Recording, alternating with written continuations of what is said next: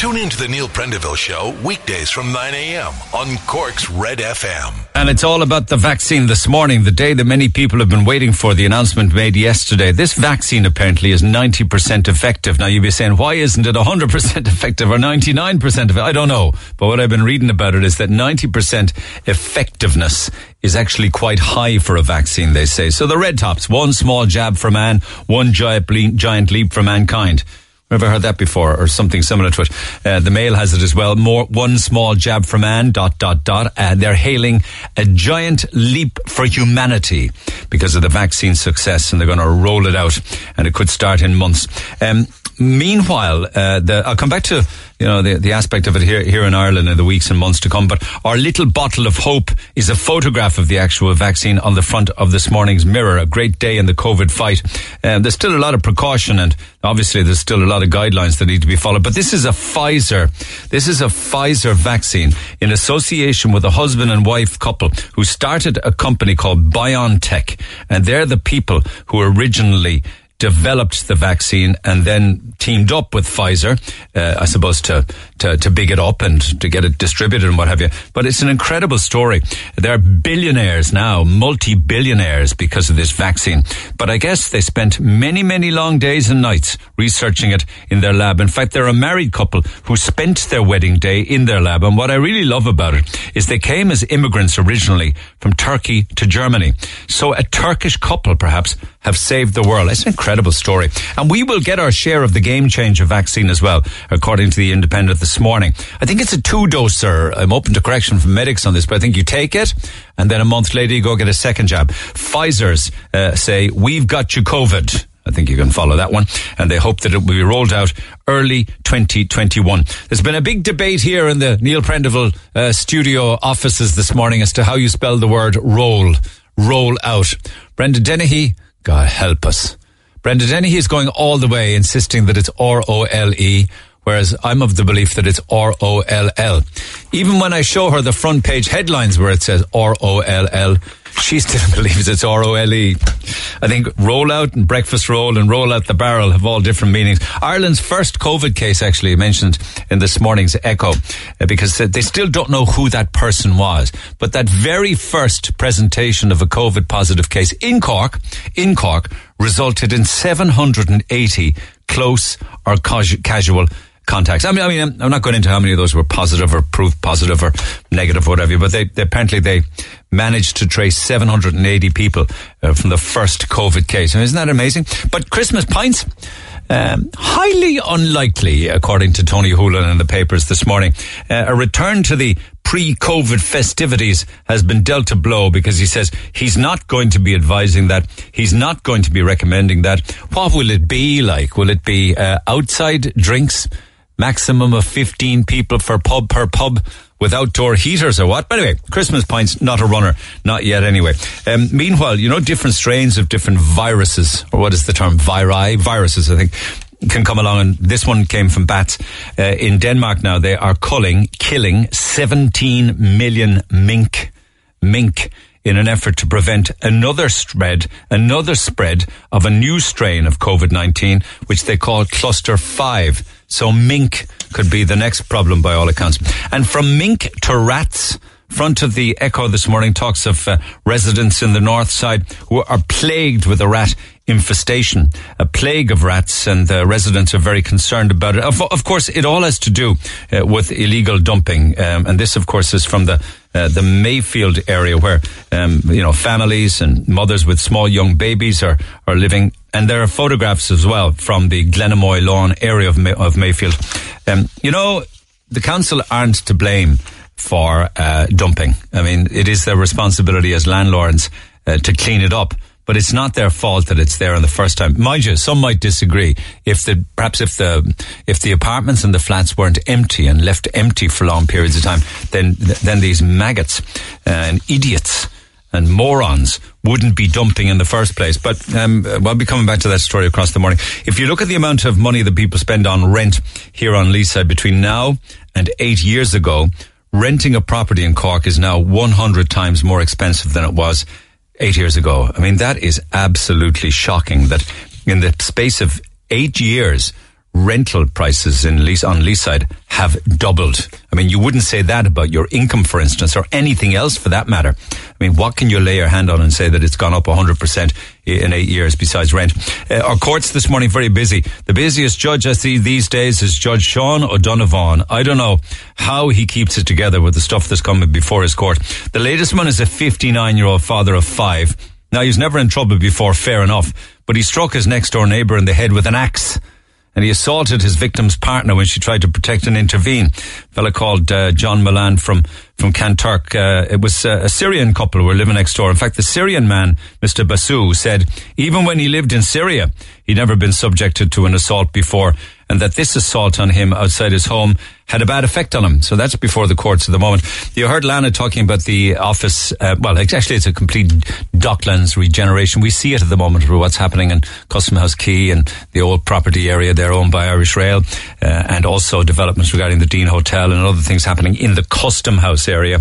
The whole Docklands features in this morning's Echo today. You're talking about 146 hectares of land, hectares, I suppose, and that would be, in the next 20 years, many, many homes, schools, medical, social services, sports, recreation facilities, office space, pubs, bars, restaurants, hotels, retail, more bridges for the city. I mean, it's going to be absolutely incredible. That whole area there, and a lot of it happening already down around Penrose Quay.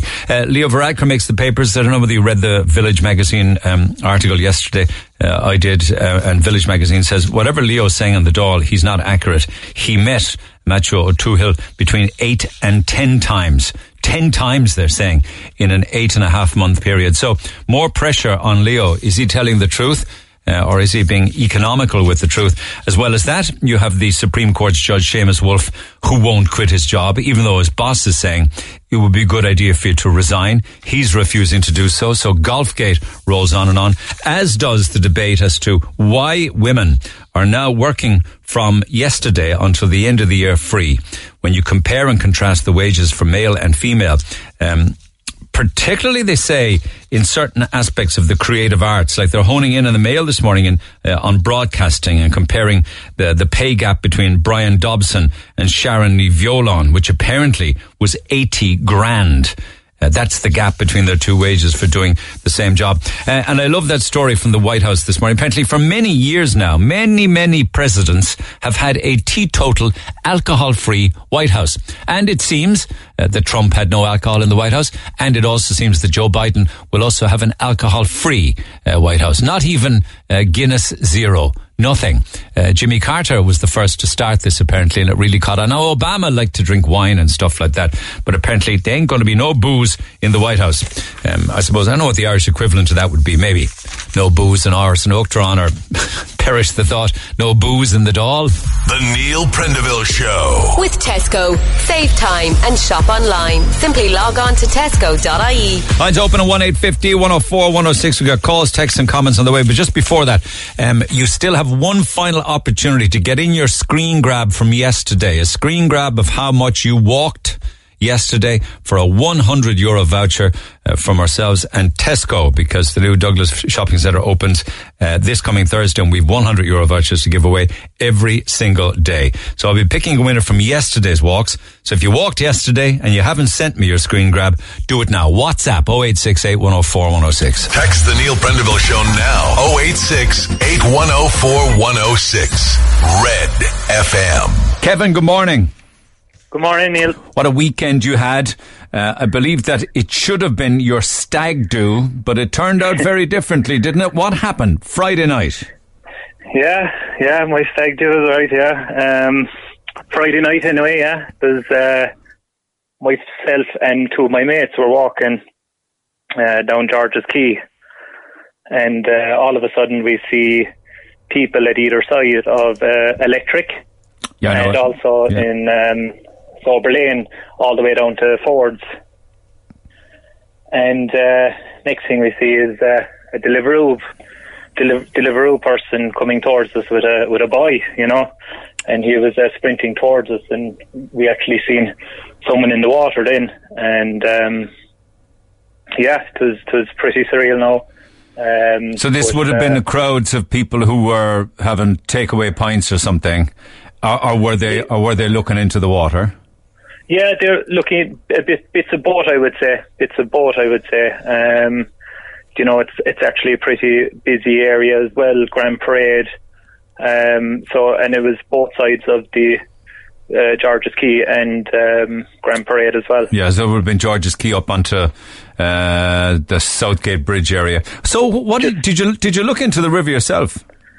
Well, one of my mates actually started sprinting off, trying to get another boy, and I just realised that no one was actually going in, and she was actually in distress quite clearly.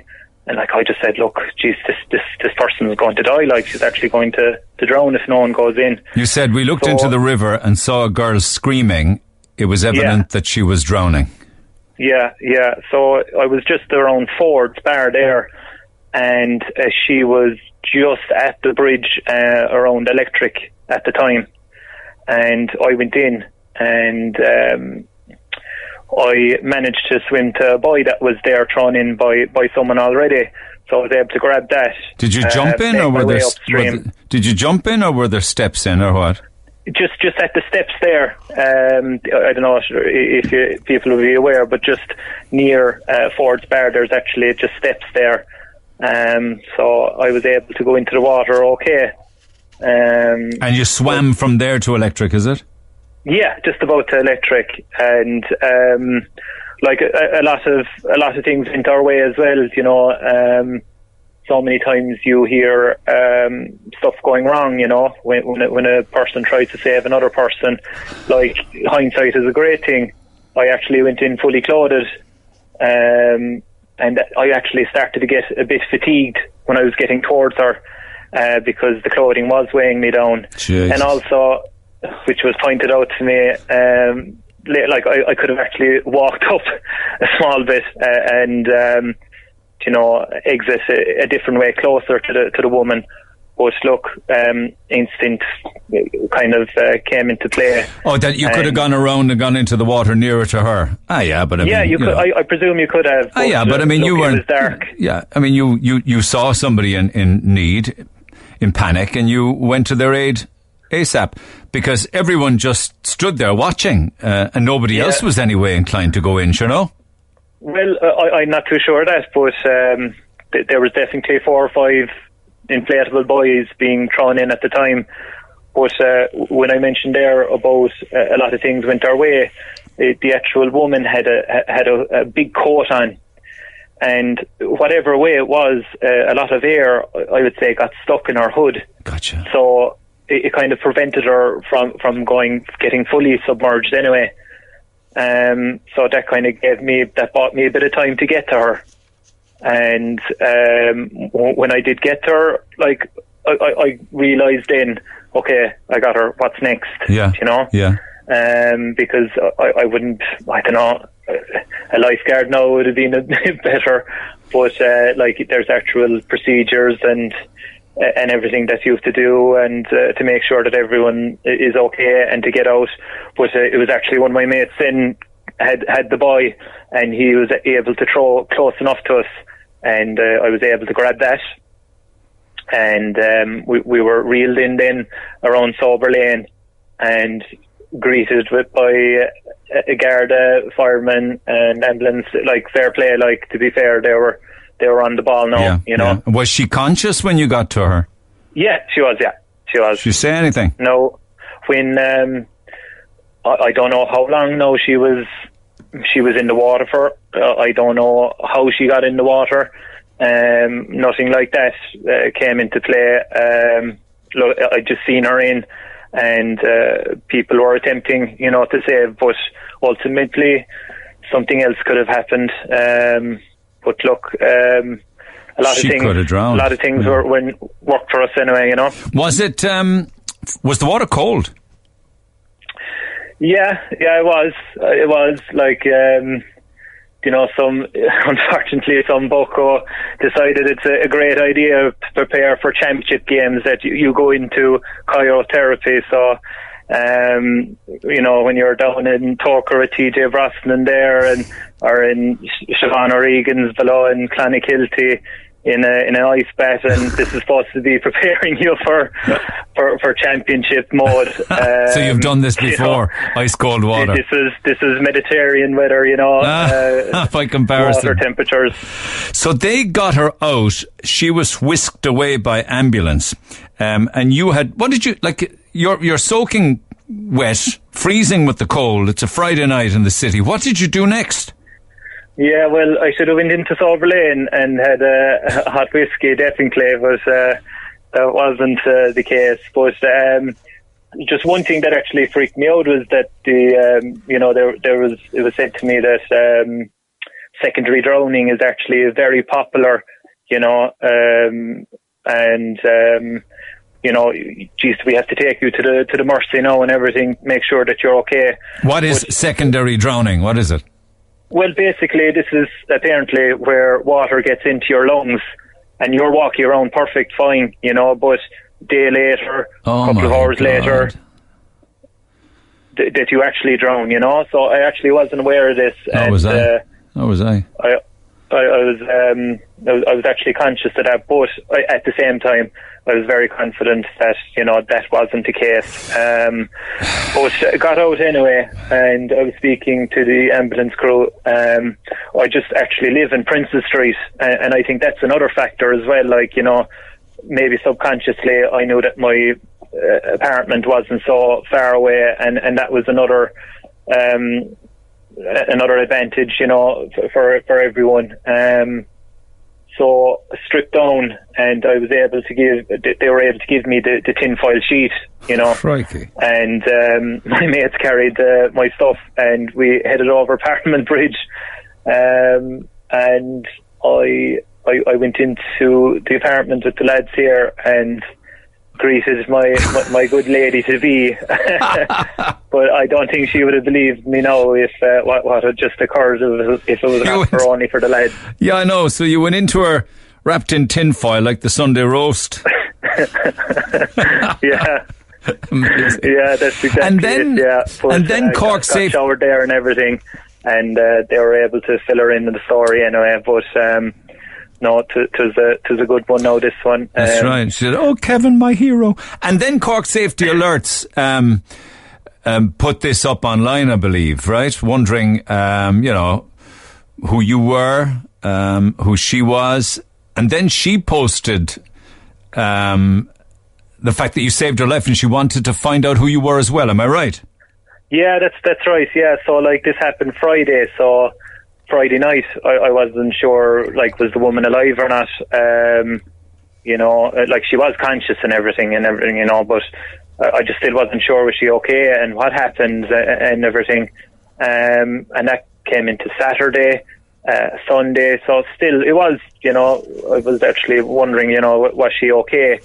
So, I won't lie, I had a bit of a head in me because I was celebrating Mark Keane's goal last night. Myself and Marion were celebrating. So I was woken up this morning by Marion, and she showed me that this person wanted to reach out to contact me, and yeah, I was happy to do so. And we briefly chatted. She told me that she's feeling good. So look, as I said, this is one of the good stories anyway, that everyone walked away, and that's the most important thing. And no doubt she said thanks for saving her life, which is what you did. Oh God, yeah. Oh my God, it's incredible. It's incredible. Yeah. Well, it was some stag weekend, wasn't it? Yeah, I know. Yeah, and it was. Look, I'm due to get married on the 31st as well, and this virus is evolving every week. But look, if I can give Mar the day that she deserves, it'd be fantastic if we get going at all. So the 31st of November you're getting hitched? 31st of December. Of December? December, yeah. It'd probably be a quiet affair, I'd say, will it? Yeah, well, sure, look. Yeah, that's the way it is. You know, with this virus evolving, there's current restrictions in place at the moment, but we're still hoping to get going, please God. Anyway. And when you get married on the 31st of December, as you will, is there a honeymoon planned or anything like that? No, nothing planned like that. No, again, restrictions and everything, but we'll get the most important job done first anyway. Absolutely. Listen, I'd love to jump in there because when everything's reopen again and all of the hotels and the restaurants are open, I'd love to send you and Marion away for a weekend because you did a wonderful thing. It was a very heroic. It could be Kinsale or it could be somewhere in West Cork or maybe in Kerry or something like that. I have a whole treasure trove catching up with me. Thanks for taking the call and well done. It was an incredible achievement on your behalf. Amazing story from an incredible guy. We will organise something nice for him and his partner. They're getting married on the 31st day of December, and we'll organise that mini honeymoon break for them. But the woman whose life he saved is Lorraine, and she joins me by phone. Lorraine, good morning. Hi, Neil. How are you? How are you, girl? How are you feeling? I'm a bit much better now today, thank God. I know, you've had a tough old time of it over the past. Lockdown's been tough on you, I'm told, hasn't it? Yeah, very, very tough, yeah. Yeah. And you had a close one on Friday night. If it wasn't for Kevin, there's a possibility we wouldn't be talking at all. What happened? Oh, God. What happened, your misfortune? I just remember walking down Barrack Street Hill. I know the river was in my head, and I got as far as the Flying Enterprise, and I don't remember crossing the road, but I took off my handbag. I don't remember doing that because I had some alcohol in me, and I don't remember jumping over, but I just remember coming alert in the water. When you hit the water, yeah, and I was just screaming. Once I hit it, I didn't want to be there. It was the worst experience of my life. And I was just seeing all these people. I seen the ambulance, I seen the guards, and they threw in a buoy at me. But I can't swim, so the buoy was just fingers kind of away, and I couldn't reach it. And I was trying to shout that I can't swim. And then they threw in another one, and it went to the left side of me, and I couldn't reach that. So that was it. There was no more coming in. So something came to my mind to start to float on my back. So I started floating, and I was swallowing water, and the more I was swallowing water, the less I was able to scream. And next, I knew I was kind of coming further, getting further and further away from the crowds. And I was getting so scared because there was no one coming in, and I was getting very tired from floating. And all I do remember from that then is just going down under, and the water in my ears, and it was like my lungs were filling with fluid, and I just got lifted. I just got lifted by that man, Kevin. I just remember seeing his face vaguely, and I wrapped my hands around him so tight, I couldn't believe that I'd actually been saved,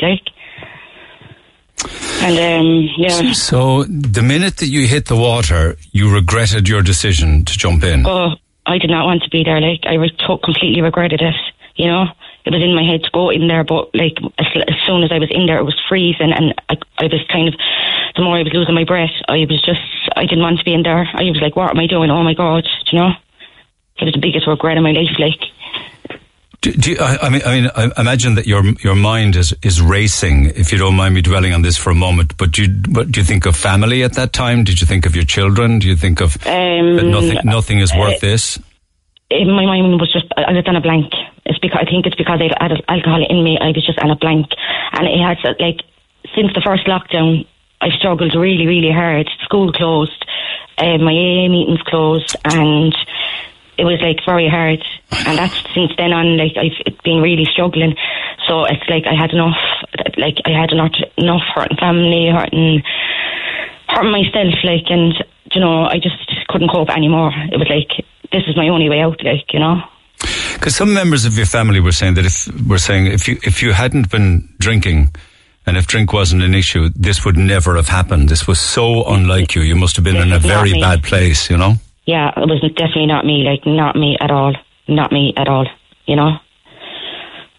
Kevin said you were wearing some... rock bottom. Oh, totally rock bottom if you do something like that. Absolutely. I've hit many kind of rock bottoms, but this was a complete rock bottom, complete, I know now I wasn't meant to go, my kids are my purpose, I love them to bits, I'm a great mother, without alcohol, and I adore every one of them, and they're so grateful that I'm alive, What did they say? Or are you in a position to share your conversations with them? I don't mean to pry, but they must have been really relieved, very upset obviously, but very relieved. Yeah, they were very upset, very relieved, I have two older ones. I won't mention their names or ages now, but like they're so grateful. Like, but the two, I have a little baby. He's 2. He wouldn't have a clue.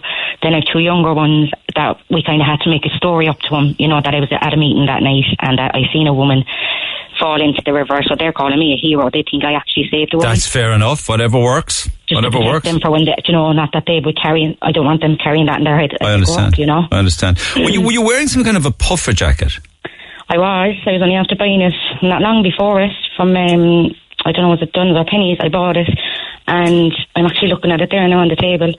I'd hold on to that jacket if I was you, because Kevin O'Sullivan was saying, the man who saved your life, was saying that kept you afloat long enough for him to be able to get to you.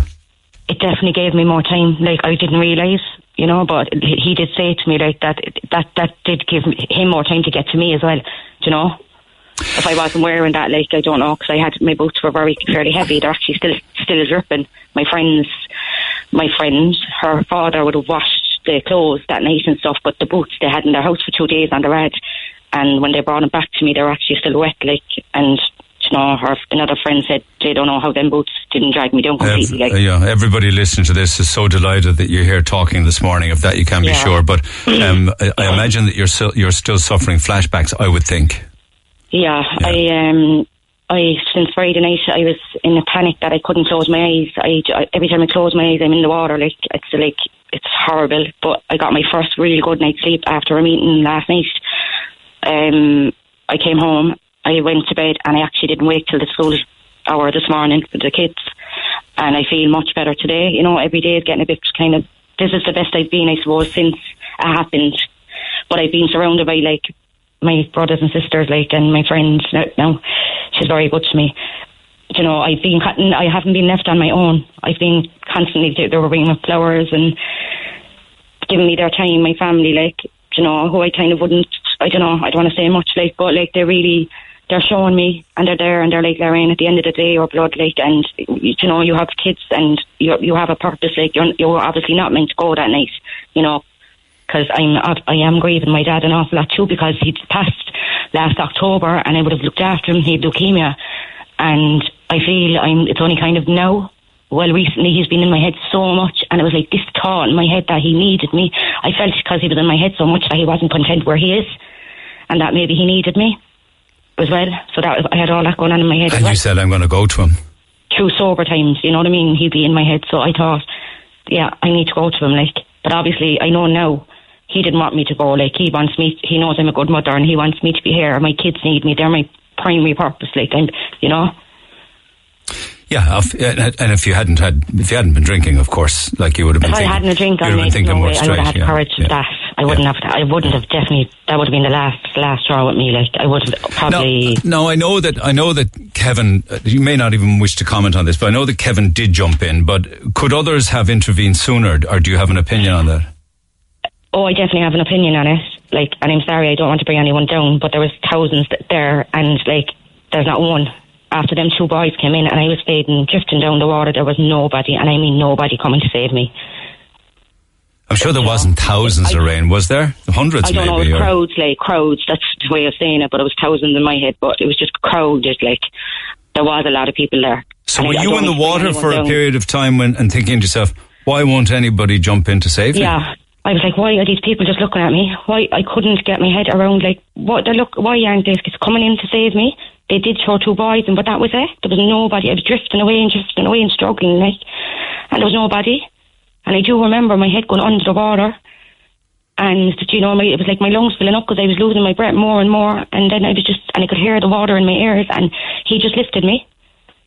You know, a complete miracle. Like, I was gone. I was definitely gone if he didn't jump into the water. I know that. He said to me, actually, that he was struggling as well because he was fully clothed and he was tiring and the water was pulling him down. Yeah. Sometimes that man could have died, you know what I mean, saving me while trying to save me. He could have died, like, you know, and I really, really admire him. My kids can't wait to meet him, you know. And, like, what did you say to him on the phone? I was talking to him. I was just baffled that Cork Safety, the alerts were fantastic. They put me in. They asked for my number, and then he rang me yesterday around 12 o'clock. I was sitting by the phone all morning waiting for him to ring me. And I was just like, oh my God. I was just very, very overwhelmed talking to him, like, and I was thank you. And he was able to tell me little bits more about my jacket now and things that I didn't know of, you know. You know, he's getting married on the 31st of December and all. Yeah, he was telling me that. It was that weekend. Last weekend was supposed to be a stag. Yeah. Oh my God. On that night that I went in, was it? That's right, yeah. Oh, Jesus. Talking about ruining anniversary. And no, I think it's even better than a stag. I mean, what the hell? Like, you can have a few drinks anytime, but you can't save somebody's life anytime. Do you know something? He's my guardian angel. He was definitely meant to be where he was that night, like, because I know I was gone. If he didn't jump in, I know I was gone. Yeah, going down for the last time, as the fellow says. Yeah. Now, I know the guards arrived, of course, and the ambulance arrived, and you were taken to hospital and all is well. But what about the rest of your life now? How are you going to do things differently? Are you going to try to deal with things differently? Yeah, there's a few changes now, you know, that I'm kind of more aware of. I know I'm aware, you know, since I'm in AA, since 2010, and I have good enough awareness. But through what happened to me, it's like I threw myself into a meeting the night after, and I've been going to meetings since, and I've been sharing this since. I have to keep sharing it till it's gone from my head, but I know it will never leave me. But a lot of changes. Like, you know, my main triggers are at weekends, and I know, like, I spoke to a certain person, like, and I'm saying, like, this is what I can do on the Friday night now. Instead of going out doing my shopping on the Thursday morning, I can go out on the Friday night where my trigger is and do my shopping with her. Little things like that, like, you know. It also shows how many people have struggled during lockdown, whose routine was so important to them, you know. Yeah, and like also, like, I'd like to mention, you know, I'd talk the ears of a donkey. So I'd like, what I would really love as well, you know, like, I do need to kind of do something for myself, you know, maybe in the mornings or something like that. And I'd really love, you know, AA is about giving, not expecting something back, like. And what I'd really love, you know, some old person now that has no family or something like that at home, like, and I'd love to, like, go, maybe call to them in the morning time and have a cup of tea with them and chat to them and, you know, give what I've been given in AA, like. Why don't you throw yourself into Vincent de Paul or something? Yeah, something voluntary. Get involved with Katrina Toomey up in Penny Dinners. Yeah. So I'm really, that's another change for me, like, you know, giving back what I got, like, and that's what AA is about, you know. And are AA meetings still online, or do AA meetings, are there physical meetings now where you can go? Yeah, I'd go to, like, my main group is Dalavihan. Yeah. That's my home group. I go to Greenmount. There are two main groups I go to, but I know I'm going to one there now in the hill at 1 o'clock in town. There's a member actually going to take me, because my kids will be in school. And it's like they say, 90 meetings, 90 days, a day at a time. That's how I started off years ago, and that's how I got well. So that's my aim now, you know. Yes, you sound very positive to me, and you sound very strong with regards to your will and your resolve. And I think I think your life is going to be great. Maybe this was the rock bottom that you needed to hit. Yeah, I can't hit any more than I did, like, there. No way. And my kids need me, like, you know, so I need to do this for myself, which sounds selfish, but I need to do it for myself to be there for my kids, you know. Absolutely, and so say all of us. I hope that even chatting with me might help in a small way, and sharing your story. It certainly might help others who are struggling at this point in time. What would you say to others who are struggling? One thing I would say, like, is if you are thinking of ending it, like, and it's like, my only experience is a river, the way I was trying to end it, but, like, you might think you want to go in there, but as soon as you hit that water, you do not want to be there. You do not, like, want to be there. You're absolutely freezing. You're struggling with your breath, and it's the most scariest experience of my life, like. The only thing you want to do is live. My head was my kids, and what am I doing? And Jesus, you know, it's like I can't, you know, it's like I got completely sober in that water and came to my right sense. It was like, what am I doing? My kids, my family, and I just want out, like, I wanted to get out of the water. I regretted it completely. So I just say anyone that's thinking about it, they do not want to go there, like, they don't want to go there. Listen, it's great talking to you. It really is. And I wish you all the best of luck in the whole wide earthly world. Do feel free to stay in touch. And if you need any help with anything or any assistance, or, you know, I think you're going to come up with a plan now with regards to your spare time, or how you can give back, or come up with the routines to keep yourself occupied. If we can help in anything like that, do let me know, or indeed, you know, if like, I think maybe you'll know what suits you best, but Penny Dinners, Vincent de Paul, Meals on Wheels. You could become a carer. There's many different things that you could do with your time. Yeah, you know? because I did care for my mother. She had so you're good at that. COPD, and I cared for my father. I'm a very chatty person, and I'm very understanding, you know. And I wouldn't be professionally trained, but I do a lot with my mum and dad, and I know, you know, I was able to talk to them and comfort them and things like that. And that's my character anyway. Well, listen, care for yourself now for a while. Yeah. And as I get kind of better in time, it takes time, and then look into something like that, you know. Give it time. Just to give it time, you know. Okay, look after yourself, Lorraine. Thank you so much for taking the call. And thanks to Kevin. You better believe it. Well done, Kevin, the hero. God, he's a hero. Oh my God. Thanks very much. Okay, cheers. Take care, Lorraine. Bye-bye. Take care. Bye-bye. Talk to Neil Prendeville now. 1851-04-106. Red FM. Okay, I'm hearing of a pedestrian knocked down outside Coloshtacallum in Ballincollig this morning. And Ballincollig locals have been telling us that there were bollards put up outside the school just last week, and they have become a hindrance, and apparently many students are now racing across the road to get into school. Caller says it was an accident waiting to happen. I believe that it was a pedestrian, possibly a student, who was knocked down, hit by a motorbike, I believe. I hope that everybody is okay, and we'll keep you up to date on that when I get further details on it. A lot of lovely texts coming in on behalf of Lorraine and indeed on behalf of Kevin. Text 0868 104 106 if you want to pass on your kind thoughts, and it's always lovely to do that. Lots of other calls and texts across the morning, and another couple of lovely stories actually to bring to air as we usually do. Do you remember we were talking about that gender reveal party on the north side? On the one hand, I heard from a neighbour who said that guards did call and knocked on the door, but that nobody opened the door, so they couldn't go in to tell them to cop themselves on. There was, somebody said, between 30 and 40 people inside of the gender reveal party. But we did contact the Garda Síochána on the matter, and they said, and this is a statement from the Gardaí at Anglesey Street, the HQ, they said that they checked with different Garda stations and they had no reports of any house party over the weekend, which from the Garda's point of view, they're saying that nobody called it in, and Garda Press say they don't have any contact details from anyone who actually attended the house on behalf of the Gardaí. And then, I had hoped that this would be a phone call, but in the past, there was one particular individual at the traffic corps on Leeside who was always very media friendly and would constantly come on the air. I believe that gentleman has been redeployed up to Dublin, and now I kind of have to deal with, unfortunately, statements. So they sent me a 4-paragraph statement. This is to do with Garda checkpoints, where they actually don't stop you. They just cause all sorts of traffic delays and backlogs of traffic, particularly at pinch point times in the morning, only to wave people on, which makes it a nonsense really, and a nuisance as well. So the response, and thank you for it, from Garda Traffic, but is too long. So I just deal with one paragraph. They said, we do not discuss the operational side of our checkpoints. Decisions are made at local level on stopping vehicles depending on factors such as time and traffic volume. It is not an intention of Garda Síochána to delay members of the public, which is kind of amazing, because it mightn't be your intention, but that's exactly what you're doing. And if you say that decisions are made depending on factors such as time and traffic volume, why would you be doing it at peak traffic times? But anyway, that's just the dealio on that. And then, of course, the guards are damned if they do and they're damned if they don't. But what about public health and what about public bylaws? And you know, Lorraine was talking about, she said there were thousands. There was probably more likely to be hundreds of people on the quays on Friday night. An awful lot of them were drinking, and they were drinking pints, and they're getting the pints from a variety of city pubs, and they're drinking on the streets. Just to touch on what you said about the pubs attracting Gardaí for breaching public health conditions on your programme.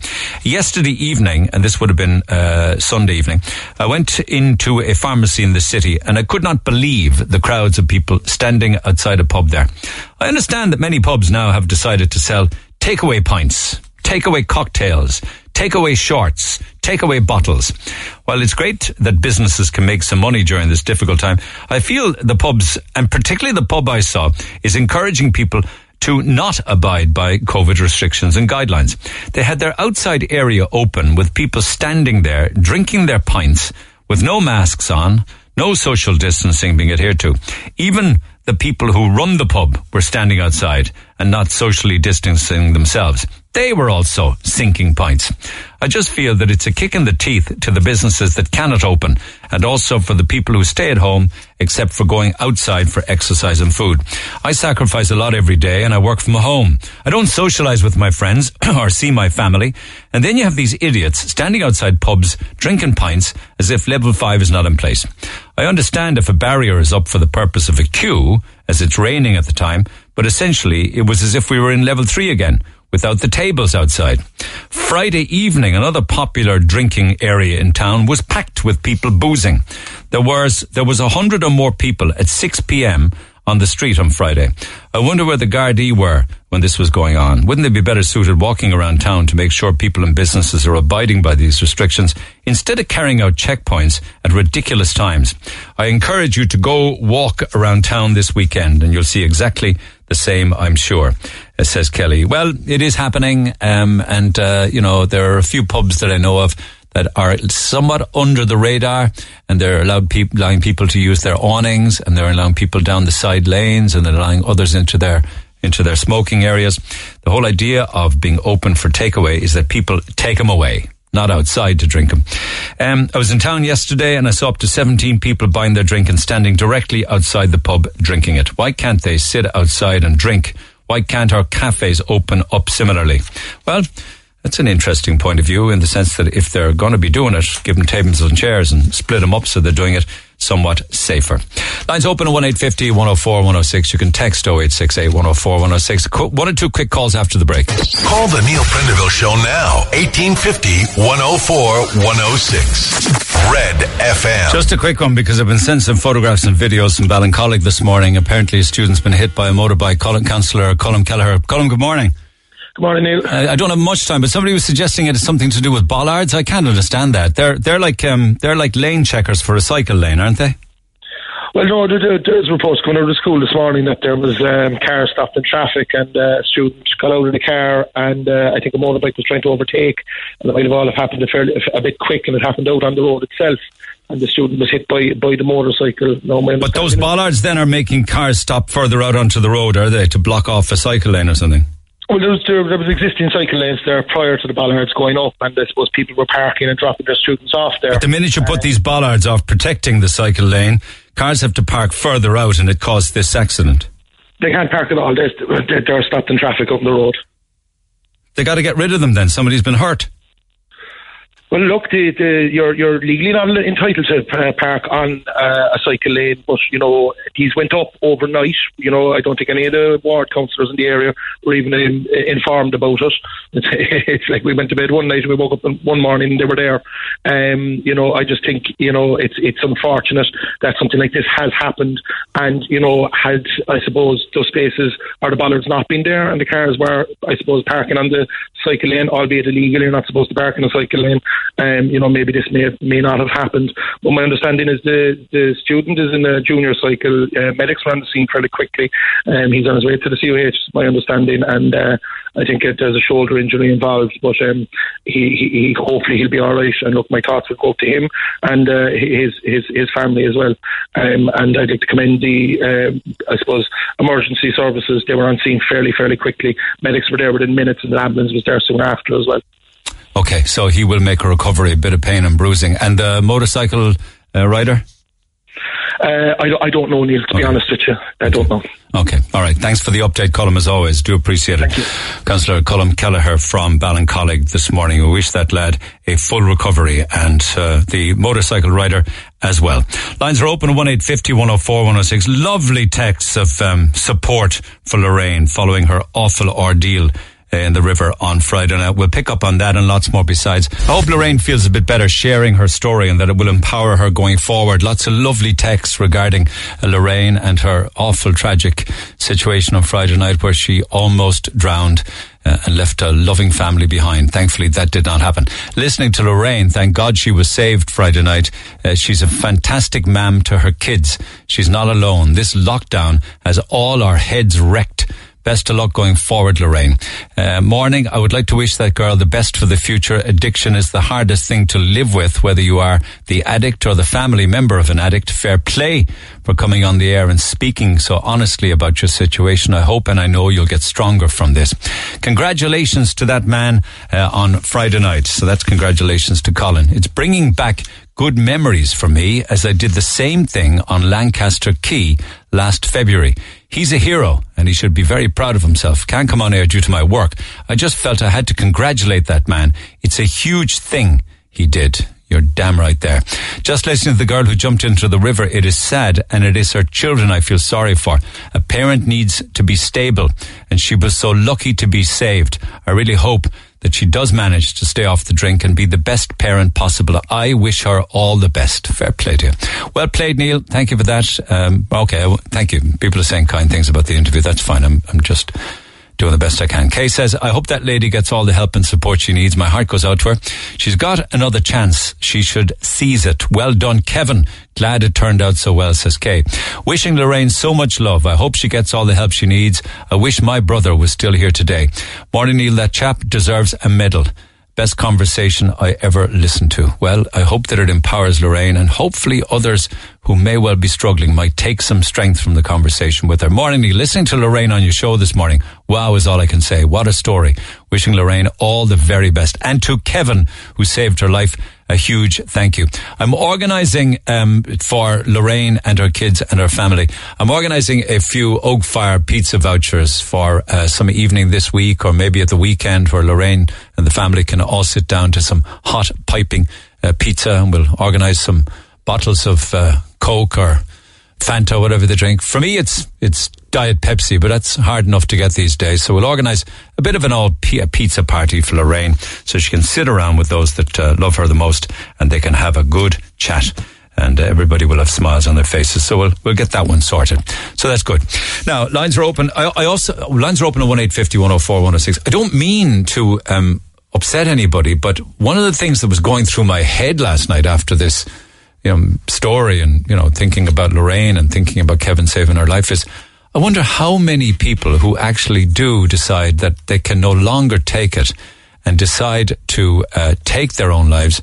You know how Lorraine was saying the minute that she hit the water, she knew she had made a bad call and she wanted to live. Do any of you ever think about how many other people who sadly die feel the same way when they've made the decision? Whatever that decision may be, that they want to live, they wish they hadn't done it, they struggle to try and save their lives. I find that quite disturbing, but it's something I've been thinking about since yesterday. Anyway, perhaps you might like to share. Text 0868 104 106. Pick up the phone on 1850 104 106. Meanwhile, a great way to improve your mental health and your physical health is to get out there and walk or run or jog or whatever turns you on. Right? And I mean that in fairness. So, walking is the thing that I'm honing in on. We want you to walk your way out of lockdown. Tesco have given me €1,000 worth of Tesco gift cards. So this week and next week, I'm giving them away. And I suppose it's also the fact that I want you to walk your way out of lockdown, have some fun, and do a bit of shopping. And Douglas Village Shopping Centre opens on Thursday. It's been closed for, good God, well over a year now. So it's going to be some opening on Thursday. And the brand new location, completely refurbed from top to bottom. So with that in mind, I want you to get out, do your walk, either use your Fitbit or your mobile phone to take a screenshot of your steps and your distance walked, and WhatsApp it to me. WhatsApp the photograph to 0868 104 106. So, thank you, Kiwi. Here are my steps. Walked just from doing my job around Smith's Kinsale Road, doing the click and collect service. Somebody's got to do it. And by the time Kiwi sent me in the screenshot, there was 10,950 steps done, which is over 7.5 kilometres. And that's just walking around Smith's and the Kinsale Road. Kiwi says, forgive me, I don't know whether Kiwi is male or female, but Kiwi says, by the time I finish work, I'll have done 30,000 steps. Well, come here. You need to send me the photograph at the end of the day, not halfway through it. Caroline says, walk done this morning while listening to Neil with my two boys, Chase and Bob.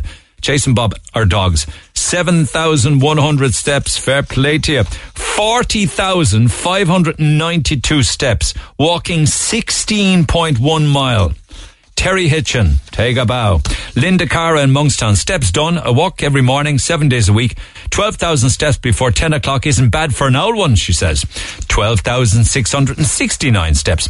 17,296 steps from Audrey O'Donovan in Ballincollig. She says, trying to get a goal of 12,000 steps daily. Well, you beat that out of the ballpark. 17,000 is just over nearly 11.5 kilometres. Shelley Sheehan in Glenville, 28,118. What have we got here? Maria Flaherty, 10,300.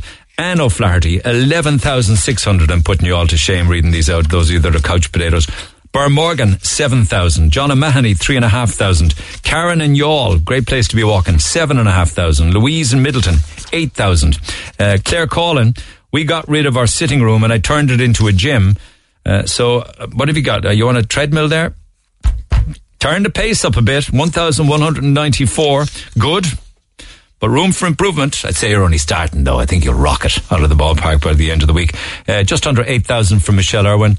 Mary Toomey in Douglas, 8,080. Caroline Mannix, 8,500. Susie, 10,500. Anne-Marie, 17,800. And Ian Gregson from Carrigaline did a big, huge walk, 8,500, did just over 5.8 kilometres. So, yeah, you have another opportunity now to get those screen grabs in before quarter to midday, and we'll pick our daily winner of a €100 Tesco gift card every single day as you walk your way out of lockdown. Send the screen grab by WhatsApp to 0868 104 106. Back to the phone lines I go. I need to come up for air. John, good morning. Good morning, Neil. How are you? Okay, just picking up on pubs and what is supposed to be click and collect that is turning into on-street drinking. Did you want to pick up on that? I did. It's the pub. I tell you, it's when you walk down the Grand Parade and you turn onto the South Mall, there's a big pub on your right-hand side with a grass margin outside it.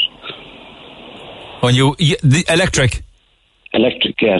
Yeah. There must have been between 130 to 150 people drinking outside that pub last Friday night at 8 o'clock. It was totally disgusting. There was 5 and 6 people sitting on one seat, 4 more standing over them, people standing behind them. They were like sheep. So 2 Friday nights in a row now, I've had reports in this programme of the green area by the Peace Park full of like people. Cattle. Yeah. I said it to a friend of mine. I said, where are the police now? But what were they drinking, you see? I want to be fair to everybody. Maybe they just brought it back. Whatever they drank, they took it out of the pub. Well, I just want to be clear on that. How do you know that they just didn't bring a bag of cans or bottles with them to have a bit of a get-together with their mates? I saw them walking out of the pub. So they were walking out of the pub with pints? Yeah, they were handing us, yeah. They were handing them out to them. And they were like cattle outside it. So when they were handing them out, they weren't handing them out in any kind of takeaway carton or anything?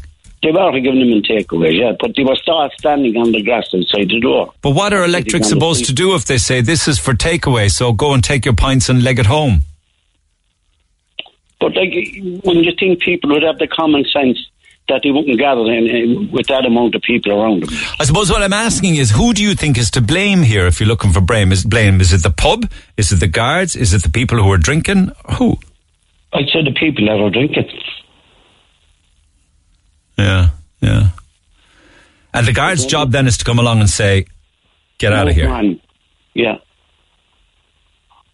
So for others then that follow the guidelines and do their own thing within their 5 kilometres and stay at home, must be very annoying. You say you're disgusted with it. I am, Neil, yeah, because I'm 73 years old, like. I'm after, my family are away down the country. And I'm after spending a lot of time on my own. Oh, months and months.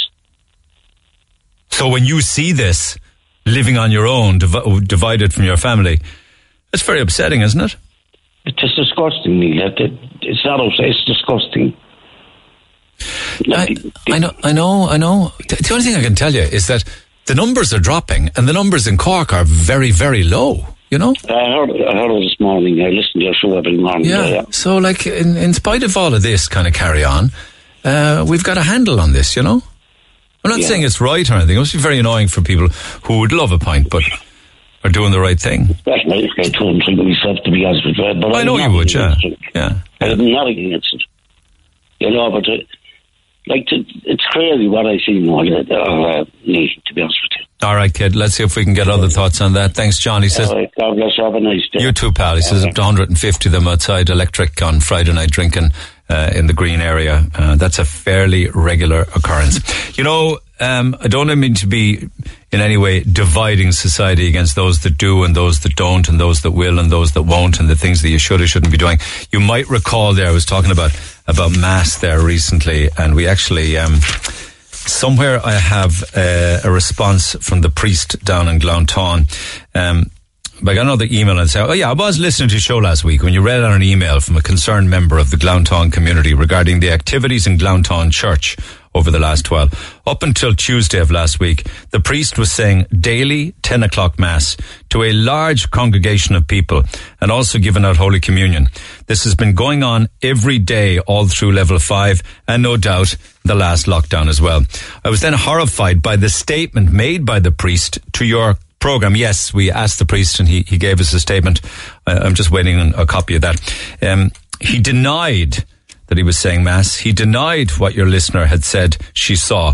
The fact is, the Gardaí were contacted on Tuesday about the priest gathering at daily Mass, and the priest and the guards subsequently visited him on Wednesday, informing him to put a stop to these planned daily large gatherings in the interest of public safety. Not only has the priest been putting lives at risk during this pandemic by having such gatherings and defying public health advice, he then has the audacity to deny it. Doesn't say much for the integrity of the priests. I'd rather my name was kept anonymous, please. Thank you for your time. So we asked the Gardaí, said, did the guards visit Glounthaune Church last week? And they said, this is the press office, Garda Síochána. We do not comment on named individuals. However, I can confirm that Gardaí spoke to a man in Cork City about level 5 restrictions and gatherings in groups. And Garda Síochána has always maintained the approach of the 4 E's: engage, encourage, educate, and as a last resort, enforce. This approach was taken. No further action will be taken by Garda Síochána in this instance. Now, if you read between the lines there, what they are saying is that they did go and did visit the priest and they spoke to him about what he should or shouldn't be doing during level 5. And they say that saying Mass should not be conducted on a daily basis. So, in spite of the Garda Síochána visiting, I believe nothing has changed and Mass continues to be said in Glounthaune Church. Fiona, good morning. Good morning, Neil. How's it going? I'm good. Are you a native of the Erie? I am. I'm a native of the Erie and I'm a friend of the girl who wrote you that email. So, Neil, have you been to Mass? I've been to Mass. I did. I went to Mass on Saturday night, actually. It was great. There's about 5 people in there. Sorry, they're talking to me in my ear. How many people were there? About 20. But in all fairness, what's the harm in 20 people inside in a huge church? Yeah, well, look, I'll tell you, this is the thing. I'm mainly in touch about this because of my friend who wrote that email, and the reason she is so upset is that she is a frontline essential worker. But she's saying large gatherings. It's not a large gathering. Well, look, you know, I mean, who knows who's going to be there like every day? Do you know what I mean? The regulations say under level 5 restrictions, all Mass and religious services to be moved online and will remain open for private prayer. So I suppose what they're doing is they're probably letting people in, you know, under the guise of coming for a pray, and if you happen to be there for the Mass. But I was kind of intrigued by his sermon. I stuck around for a sermon on Saturday night. Go on. Sorry, before I say that though, the girl who wrote you the email is a nurse. She's a frontline worker, and what is really upsetting for her in particular is the fact that she has just gone through put down the summer where they all had to double up on PPE gear and they were all roasting, and now here we are back into another wave again, and people are flouting the guidelines. They're just not adhering to it this time around, you know.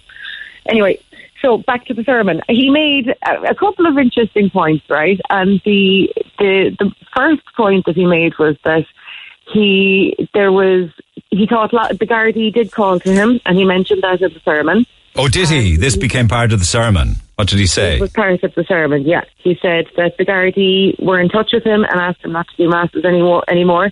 And he contemplated it for a few days. And then he decided that in life there's only 10 rules that he lives by. Can you guess? The 10 Commandments. Yes. And there isn't any commandment saying thou shalt not say mass in a pandemic.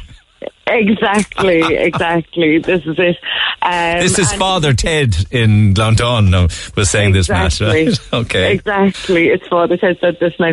I feel like an awful heathen Judas type to come and telling you all these stories now, to be honest. But especially after the compelling argument that he gave. And the other point that he said was he pleaded with his parishioners to contact their local TDs to allow masses happen, and for mental health and that sort of thing. Like, he made a couple of really interesting, valid points. But Neil, you both yourself and myself would know a lot of people who are working in the entertainment industry, people who own restaurants, hair and beauty salons. They're all closed. But it's just a handful of people. It's not a large your buddy says to me, daily mass, 10 o'clock mass, a large congregation of people. It's not like they're all, they're all separated inside in the church. If you were to compare what went on at 10 o'clock mass to say Friday afternoon in Tesco or Dunn's, come on. Well, look, the way she put it to me was she was very weary. She had just put down a weekend doing nights, and she was on her way home to bed, driving past Glounthaune Church, and she saw about 30 or 40 cars outside. And she just said, oh, my God. Because they're probably pensioners who can't walk a long distance. No? Well, no, I mean, the point, there could, whatever about the cars. It's just if there were 30, 40 cars outside, how many people were inside of the church? Do you know what I mean? Was there communion? Saturday night when you went, how many people were in there? There was about 20 people, and I missed communion, I'll be honest with you. Why? Are you one of those that slip out at communion, you are? Just listened to the sermon, and I was in... No, I'm losing you there. Can you hear me? Yeah. You didn't stay around for communion, but he did give out Holy Communion, did he? I don't know. I actually can't. I couldn't confirm nor deny that, Neil. No, I didn't. I just stayed for the sermon part, and I took his points, and I had to wait, kind of a thing. So what he had said then in the sermon was that he was visited by the Gardaí. He was told to stop saying mass, but that he reflected on it over a couple of days and decided there was nothing in the 10 rules that he follows, the 10 commandments, that said he shouldn't say mass. Yes. So he's continuing to say mass then. He's continuing to say mass, yeah. And look, to be honest with you, I was upset about it, especially for my friend who's the nurse who's working all these hours, trying to, they're trying to keep on top of things, and they're under pressure, and then they see things like that. But to be honest with you, the gentleman who was on just before me talking about people outside on the streets drinking, I just... Is anyone adhering to the regulations? Anybody that wants to go for a pint now and get a pint of beer or stout or what have you, or lager, can do, and they don't have to bring it home. They can drink it on the streets, or they can drink it outside the pubs, because that's what's happening. Yeah. But yet, a priest in Glounthaune is getting grief for saying mass to 15 pensioners. Do you see the daftness of it all? Do you see the daftness of all the regulations? I think we all feel pretty daft at this stage, with everything. Do you ever get a moment of existential paranoia when you're wearing a mask in a public place? I don't even know what that means, existential paranoia. What does it mean? You're just suddenly becoming aware of the fact that you're wearing a muzzle on your face, this time last year, if somebody saw you wearing a mask like that, I just feel mental sometimes. Were they all masked at Saturday night mass? There was a couple of them, not everyone, no. There was one elderly gentleman down the back was wearing an owl surgical mask or whatever, one of the temporary ones. Yeah, but that's a mask. Kind of worn out, to be honest. Worn out, to be honest. Hold on there a second, Fiona. Our man Seamus Whelan is down at 10 o'clock mass in Glounthaune. Seamus, good morning. Good morning, Neil. Okay, a few different questions for you. Firstly, what did you see this morning? 10 o'clock Mass? Well, 10 o'clock Mass, the priest came out on the altar as normal. There were, I counted 8 people in total at Mass, all wearing their face coverings, all social distancing. And all they were pretty much well spaced out. There were, after the churches reopened in May, following the first lockdown, you may remember there were a number of seats that were to be blocked off.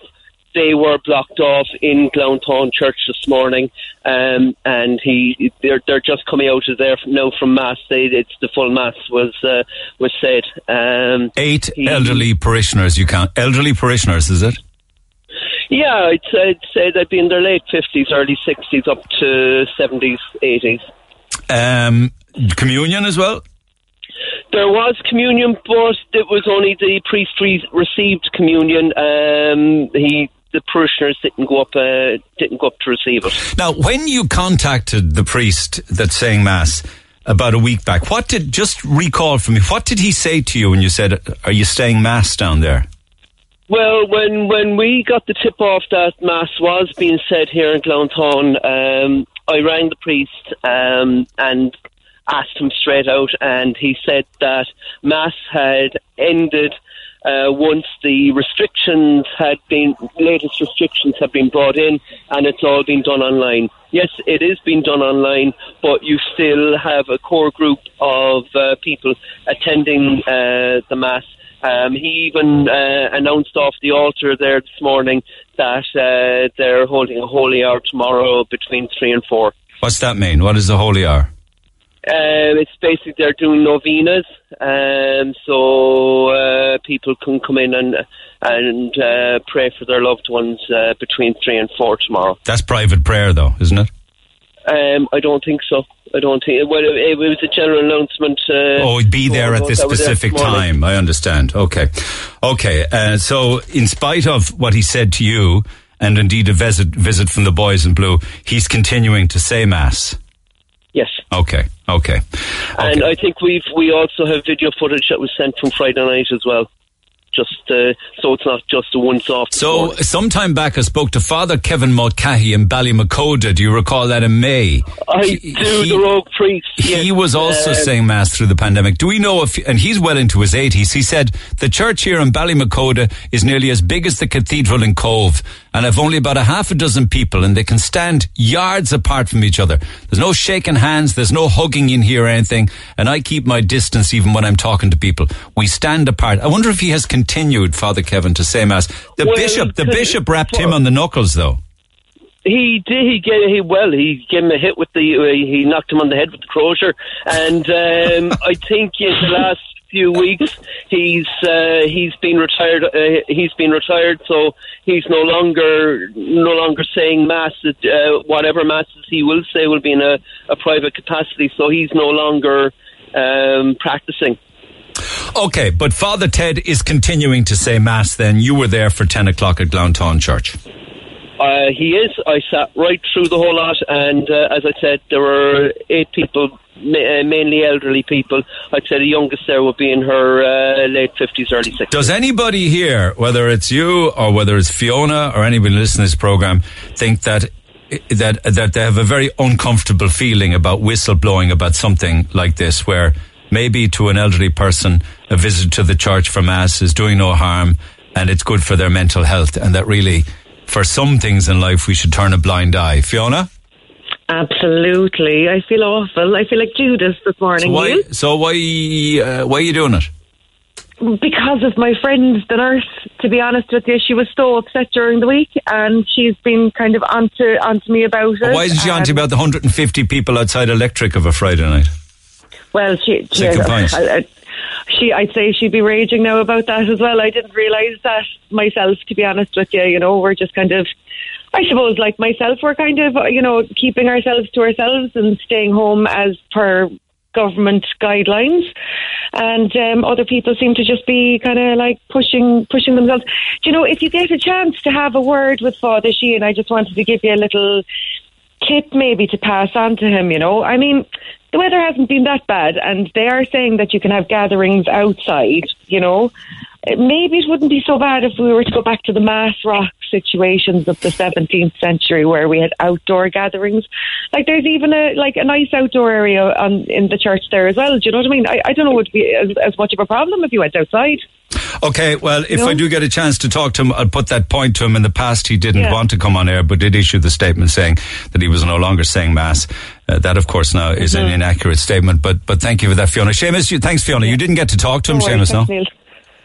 He's just there now, so I might just go up and have a chat with him, see if he'll actually talk to us on air. Fair play. I'll let you get on with that then. Come back to me, let me know how you get on. Appreciate it for now. 1-850-104-106, Seamus Whelan at Glounthaune Church, and Fiona by phone. Let me just stay on the phone lines. What are your thoughts on this, guys? Small masses. Should we be turning a blind eye to these and letting people who find them important in their lives just to go to small masses? James? Good morning, Neil. What do you think? I feel very uncomfortable about it at all because it's small amounts of people in huge big churches. Come on. Yes, of course. I was only watching Mass the other day from Holland on Sunday, about a week ago, Neil. A Sunday Mass on RT News now. They were live. There's 10 people on the altar. About 5 or 6 young kids of altar servers and assistant priests. And then there was quite a good amount of people in the church. The priest went down and gave them communion. And the restrictions on the Catholic Church is the most restricted of all of Europe, Neil. The restrictions on the Catholic Church here. Well, I don't know anything about that. It's yes, without shadow of a doubt, Neil. I'm very familiar with the guidelines and gatherings are very distinct in the sense that they're the same for everybody, whether it's they're a very church. Very strict. And this lady there who just said that wouldn't be all right for the elderly to be standing outside is in the wind and the rain, is it? So they get pneumonia. Is that it? Is that what she wants? Thank God she's not my daughter. That's all I say.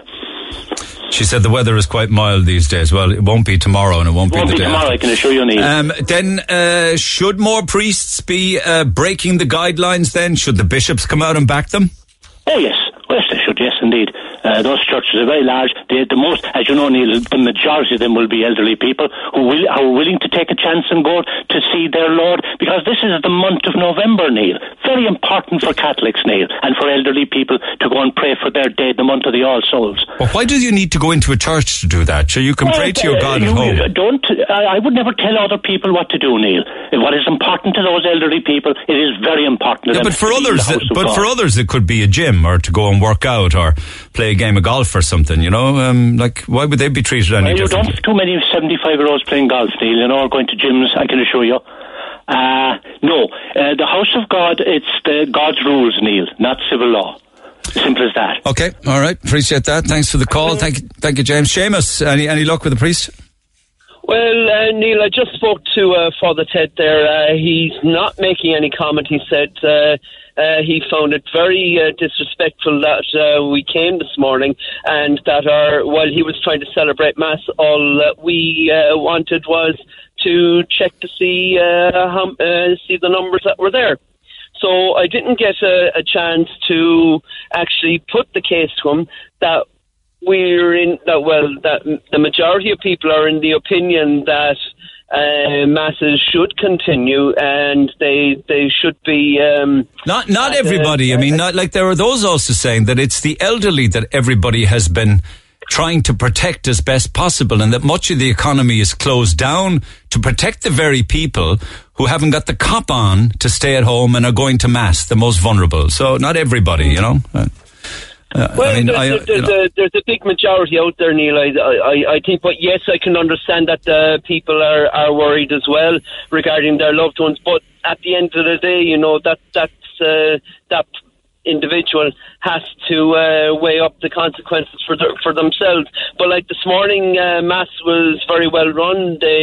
Everybody stayed apart from each other going into the church. They stayed apart coming out. Nobody hung around. They all got into their cars. And as they were driving away, Father Sheehan spoke to them as they wheeled down the window at a socially distant. But I approached him after I just spoke to you there, and he stormed off, refused to make any comment. and that's where we are with Father Ted Sheehan this morning. Okay, appreciate it. Thank you. That's Seamus Wheelahan from Glantown Church this morning. Can't believe what I'm hearing. Bashing a few pensioners for going to Mass and actually suggesting an outdoor penal Mass as a substitute. Words fail me. Ridiculous. Somebody else is suggesting that if a priest follows, where's that one gone? That if a priest follows the 10 Commandments, if you read into the 10 Commandments, did the priest deny that he was saying masses? Going back to my bit of primary school lessons, there was one commandment that says, "Thou shalt not bear false witness." That's a commandment, I think, isn't it? When the false witness being what? That you would say, "I'm not saying Mass," when you actually are. Back after the break. The Neil Prendeville Show on Twitter @NeilRedFM. A lovely chat yesterday on the programme with Patrick Sheedy, who's going through various cancer treatments at the moment, has been in and out of various hospitals for chemotherapy and all sorts of therapies like that. And he was saying that when he was in there for lengthy periods of time, there are other people in there for lengthy periods and will be across November and December and some over the Christmas. And he noticed that there was a shortage of tablets and iPads for people to, maybe make Zoom calls and video calls to family, or just to do a bit of Googling online, or maybe following news, or listen to radio, or watch a bit of television on the tablet. He said there was a shortage of them. And he said it'd be great if people maybe had a spare one that they could donate to various hospitals. So just an example of responses on that. Mannix Tile and Bathroom Specialists down in Dunmanway said they'd like to donate 2 tablets or iPads to the Mercy Hospital. Sandra says, "I have a Lenovo tablet which is not even a year old. I'd love to donate it to the Mercy. Thanks, love the show." Another one says, "I was in that ICU unit some years back and I had the best care and amazing staff in the Mercy. I love that hospital and the staff go above and beyond.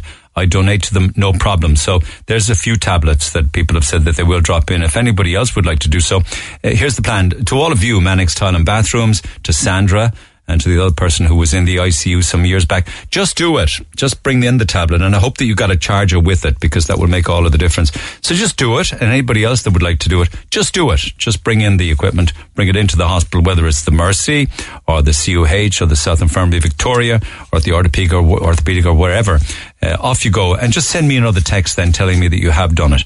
And if there's others out there that would like to also do likewise, text me, text 0868 104 106, and we'll blast it out on the air. And then just go and do it yourselves rather than giving them to me and then passing them on and what have you. So off you go, and thank you to each and every one of you. Meanwhile, Robert, good morning. Good morning. In all fairness, what? I just, I personally, I don't mind what people do during the lockdown, but for Fiona to even give out about a few pensioners in Mass who are causing no harm to anyone, I just think is a bit ludicrous. Give it out on behalf of her frontline worker medic who has been, going through hell for the last 8 months trying to save people's lives, etc., etc. Yeah, we all get that, but I'm saying if her friend was so concerned, she should be the one ringing in. I just think, I'm 29 years of age, it doesn't even bother me. I wouldn't say I'm completely holy or anything like that, but I would think pensioners going to Mass is not going to cause anyone harm. Even though they're the very ones that everybody is trying to protect the most, you see, that's what people are saying. Because, look, they've made an executive decision themselves. If they feel like they need to do that, and during this lockdown as well, we all know it's the winter months, it's darker earlier, there's, the cold weather, you're probably feeling more isolated anyway. And if they made the decision that they're going to Mass for the month of Holy Souls or whatever, and if the priest is, they're adults, they've all calculated the risks. So if they're going to go, just leave them be.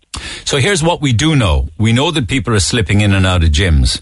We know that people are slipping in and out of hairdressing salons and they're getting foxers done by hairdressers.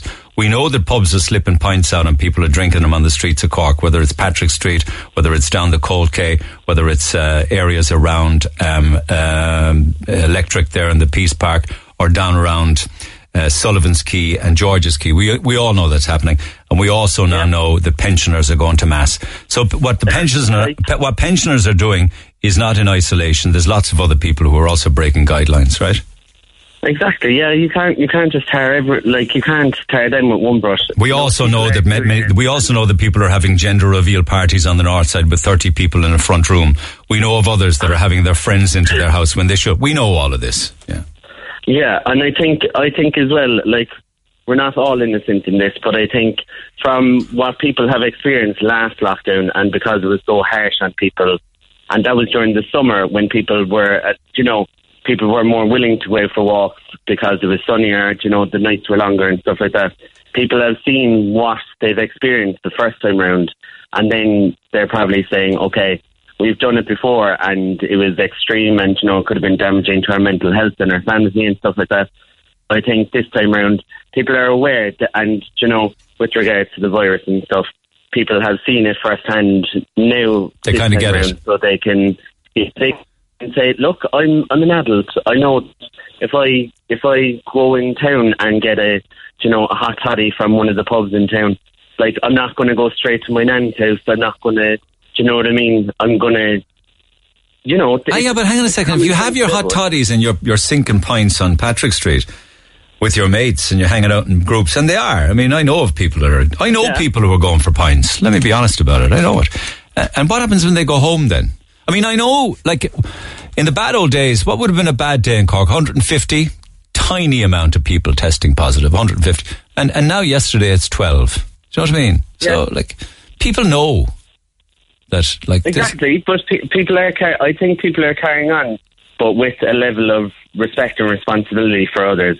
And, I think if they're going out and they're doing that, then I would assume that people are being respectful and not mixing. I would say even with the rules that are in place, people are probably looking at them saying, okay, it'll curve. You can see the test results coming out. It's curving them all right, and it's bringing them down because people are obeying it. But it's not so much about that. All of the things that I described that are happening, others aren't doing it, and they're looking on saying, what's the point when there are so many people who just don't give a damn? Why am I bothering? I know, but we've seen this time and time again now since the start of the summer, and you have people tweeting, oh, I'm not allowed to see my grandparents, but yet X person down the road having a house party. Yeah.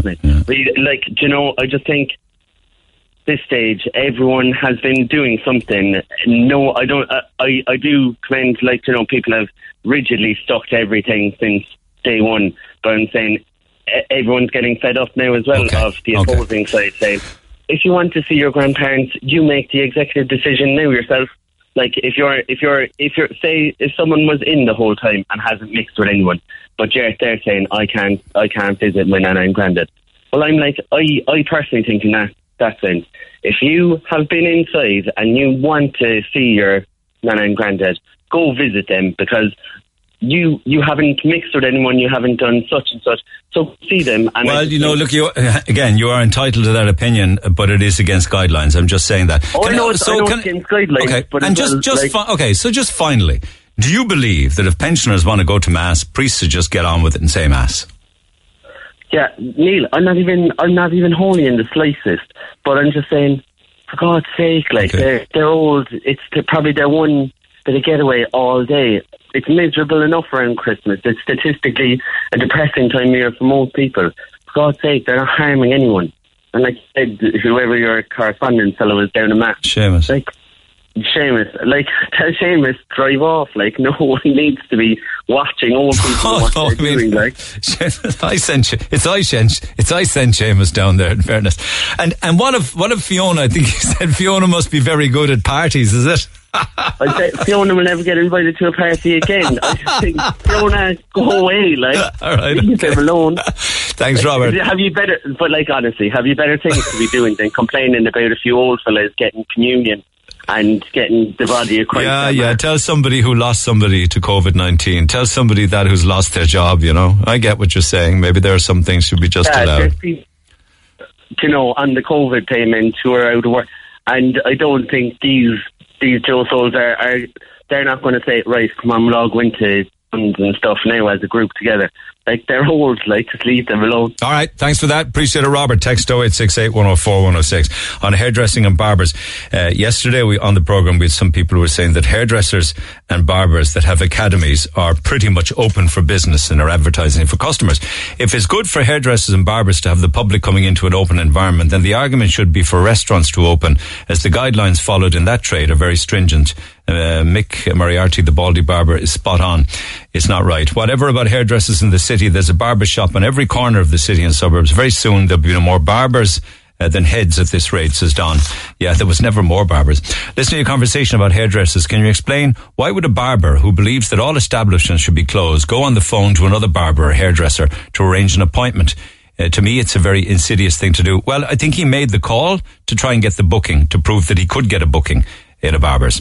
The hairdressing trade is bustling away. Whilst it's not in the salon, many have small makeshift salons at home now, or shed-like salons, and the people who run them are making more money than ever. This is also the case for barbers who are working from home and doing foxers. Anthony says, this is where the closing of certain essential shops is causing problems. COVID does not respect educational courses. When I went to a hairdresser in level 3, it was very well done. It was one person at a time inside, and I could not have felt any safer. I often wonder, how could a salon or a barber make money on one person in the business at any time? There's only so much you can practice on a mannequin, with regards to doing a barber or a hairdressing course. The hair doesn't grow back on the dummy.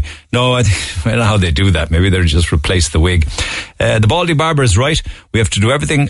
We have to do every last thing we can to stop the spread. It's only for a few weeks more, for God's sake. The barbers and the hairdressers will make so much money and will be able to train their students in plenty of time. Lockdown is only for another few weeks. Stay safe, says Dave. And on checkpoints, I too was stopped on the Macroom Road at the Ovens Bar. We were always asked, what is the purpose of your journey, by the Gardaí? As if it's not obvious with 2 kids in uniforms in the car. We are late for school then, and when I head home, I'm asked again, where am I heading? A few times I've rolled the window down and they expect me to say where I'm going. I've chosen to just sit there and say nothing until the guards ask reasons for why they stopped me. There are checkpoints every day, morning, noon and night at the Macroom Graveyard.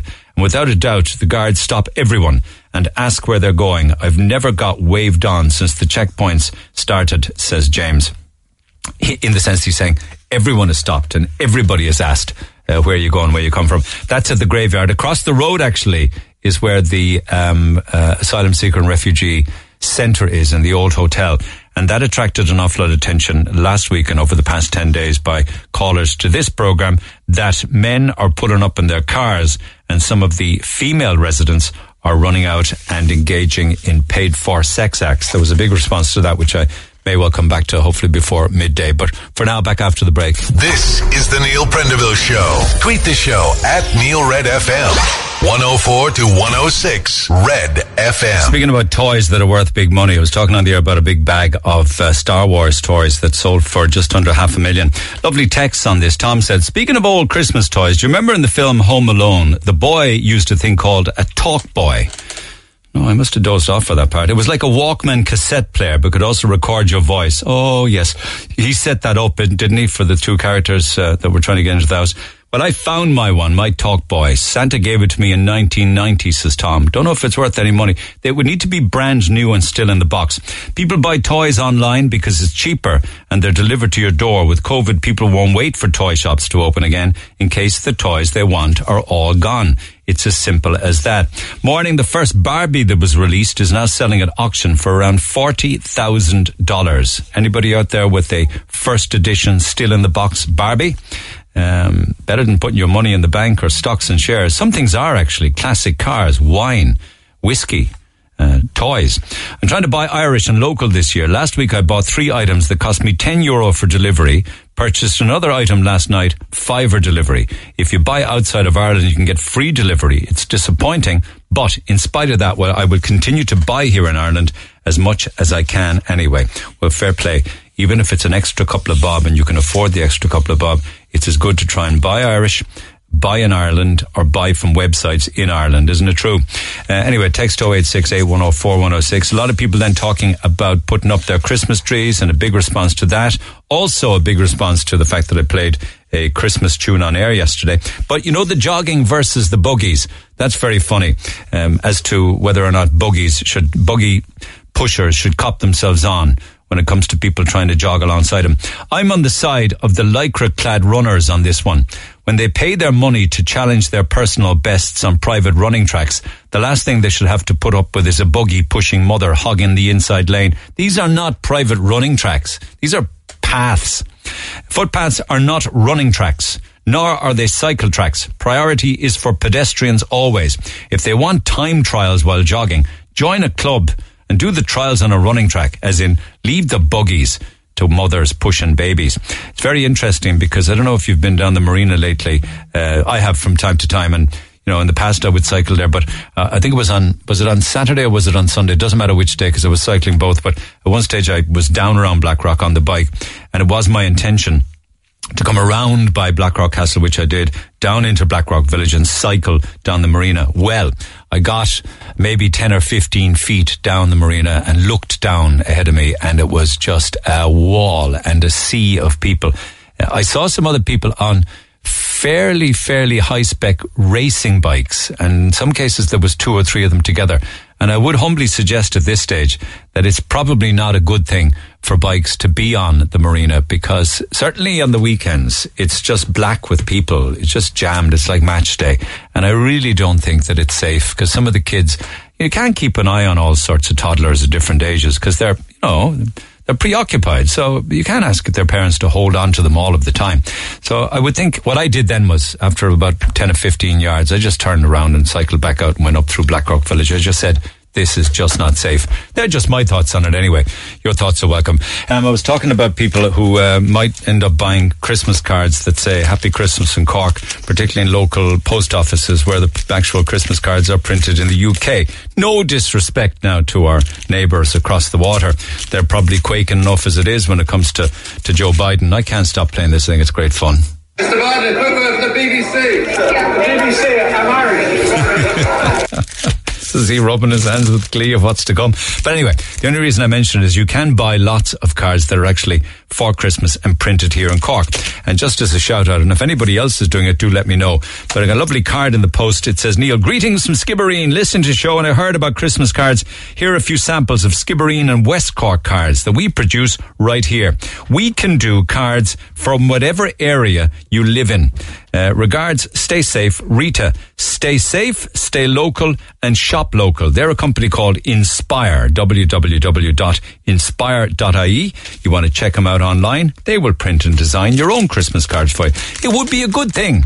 I know I've said this kind of half-heartedly in years gone by, but it would be a very good thing this year to send Christmas cards, wouldn't it? Good old-fashioned Christmas cards. And the ones they sent me are a pack of greetings from West Cork, which I clearly can't use to send on to anybody else, because it would look kind of daft if I sent these Christmas cards out to somebody who's down in West Cork. So if you are listening in West Cork, and you would like me to send on these cards to you, I will give them away on the air instead and post them down to you. So text on that. We'll come back and pick it up in the morning. Okay, in about 40 minutes time, we'll draw our first winner for our Walk Your Way Out of Lockdown with Tesco. It's to celebrate the reopening of Douglas Village Shopping Centre. That happens on Thursday. People are asking me what time on Thursday. I don't know, but I will find out. And I hope to talk with Bartos on the air tomorrow. He's the manager of the centre, just to bring us up to date. So to celebrate the reopening of Douglas Village Shopping Centre on Thursday, I've got €1,000 worth of Tesco gift cards to give away, €100 a day. So I want you, as you do your daily walk, take a screen grab of your total.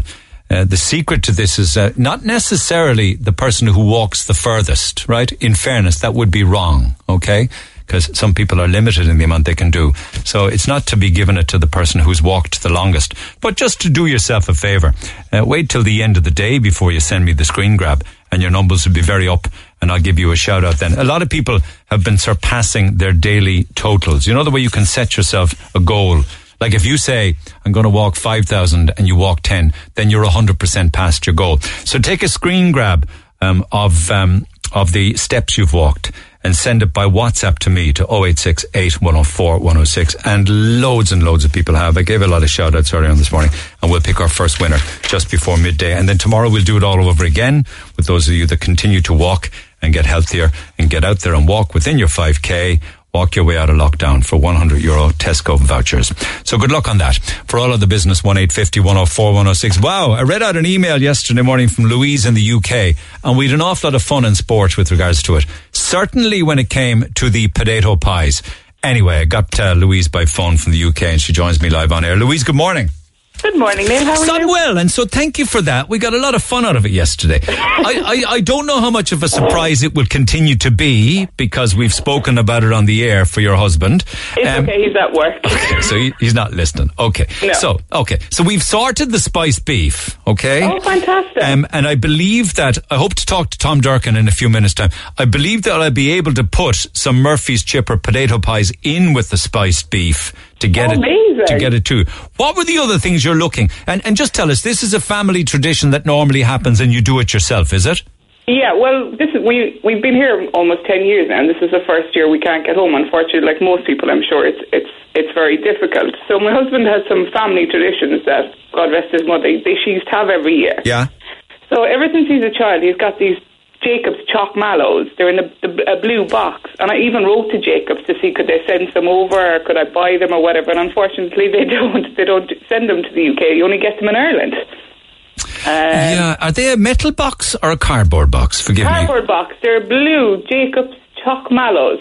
And why they only come out at Christmas, do they? They only come out at Christmas. That's it. You only can get them on Christmas. That's it. For me, every Christmas, what I love looking forward to is the chocolate Kimberley that only come out at Christmas. Do you know them, fellas? I do, yeah. You can buy those online over here, but it's these ones he's had since he's a child, and for love nor money, I can't get them over. And are they here? Do you know that people can buy them in Super Value or Dunn's or wherever? Okay, all right. Well, I'll send a scout out today on that. All right. Now, talk to me about the Tatoes. The Tato crisps, yeah. They're like a bit of gold dust over here. You get the Northern Ireland Tatoes, all right, but the Tatoes you can. I had a look. I emailed Tato to see could we buy a box off them. Unfortunately, due to trading standards, they don't send them to the UK. So you telling me the stuff over there? If you did a taste comparison, they're different, are they? Completely different, yeah. Completely different. Why? Well, I think they're completely different. Anyway, you do Northern Ireland ones. They're in kind of a yellow bag, but you can't get the Tatoes, as they say. There's nothing like an El Tato sandwich. Yeah, I know what you're saying. Sometimes it just doesn't work when they make it somewhere else with different poppies or whatever. So it's cheese and onion, is it? Cheese and onion Tatoes, yeah. How many? Whatever, anything at all. Yeah, my mind is thinking, how much can I get into Tom Durkin's box? Can I get the chocolate mallows in there and maybe 6 packets of cheese and onion? You probably could with a squeeze, I'd say. So the spiced beef is sorted, and certainly the potato pie. Why potato pies? I don't. It's just a tradition that they're not on Christmas Day, obviously Stephen's Day or Boxing Day that we call it over here now. It's just a traditional thing that they had. So I'm trying to make it a little bit special, because there's only the two of us this year. So I'm just trying to make it a little bit Would there be normally more than that, like kids or something, is it? Well, we would normally be home. So our families are at home, so it's only just the two of us over here. And it's been, as we all know, it's not been the best of years. So it'll be a small turkey then, will it? It'll be a small turkey with the same homemade grandmother stuffing recipe that I've used every year, etc. So we'll still do all of that. It's just the home comforts that you tend to miss. I know what you're saying. Well, listen, you put pen to paper, or you sent me the email. I mean, that's why I was kind of interested in maybe helping you out. The stuffing then, will it be bread stuffing or potato and thyme and chopped onion stuffing? Which? It's potato, thyme, chopped onion and sausage meat. Thanks, Peter. Oh, what are you putting sausage meat in there for? My grandmother used to do it, so it's just kind of a bit of a family thing. Bit of a twist on it. Okay. Yeah, all right. we used to always do. Okay, so we're nearly there then, yeah? Okay, we're nearly there. Thank you so much. Hang on a second, because the best spiced beef in Cork is Tom Durkin's at the English Market. Tom, good morning. Morning, Neil. How are you? Actually, a buddy of mine in New York, Tom McCarthy, he's got a few pubs out there. He was on to me last night wondering, do you send spiced beef to America? I would love to, but I'm not allowed. Why aren't you allowed? The FSDA in America won't allow any beef products into America. Where can you send it? Everywhere but there? Can you send it to Australia, for instance? No, Australia, New Zealand, Canada and the US are the 4 problems. Anywhere else in the world we can send them. So what do Irish expats in America do for a bit of spiced beef at Christmas? I send quite a few of them over just spice, and they try making it themselves over there. You send them the recipe or the spices? Just the spices. I might send him that, so. But anyway, listen, I hope the lads brought you up to speed with regards to Louise, because she wants some of your Blosna Heron award-winning spiced beef. Can you send it? I mean, how does it go? How does it travel? Okay, I will put that in a cooler box with ice blocks.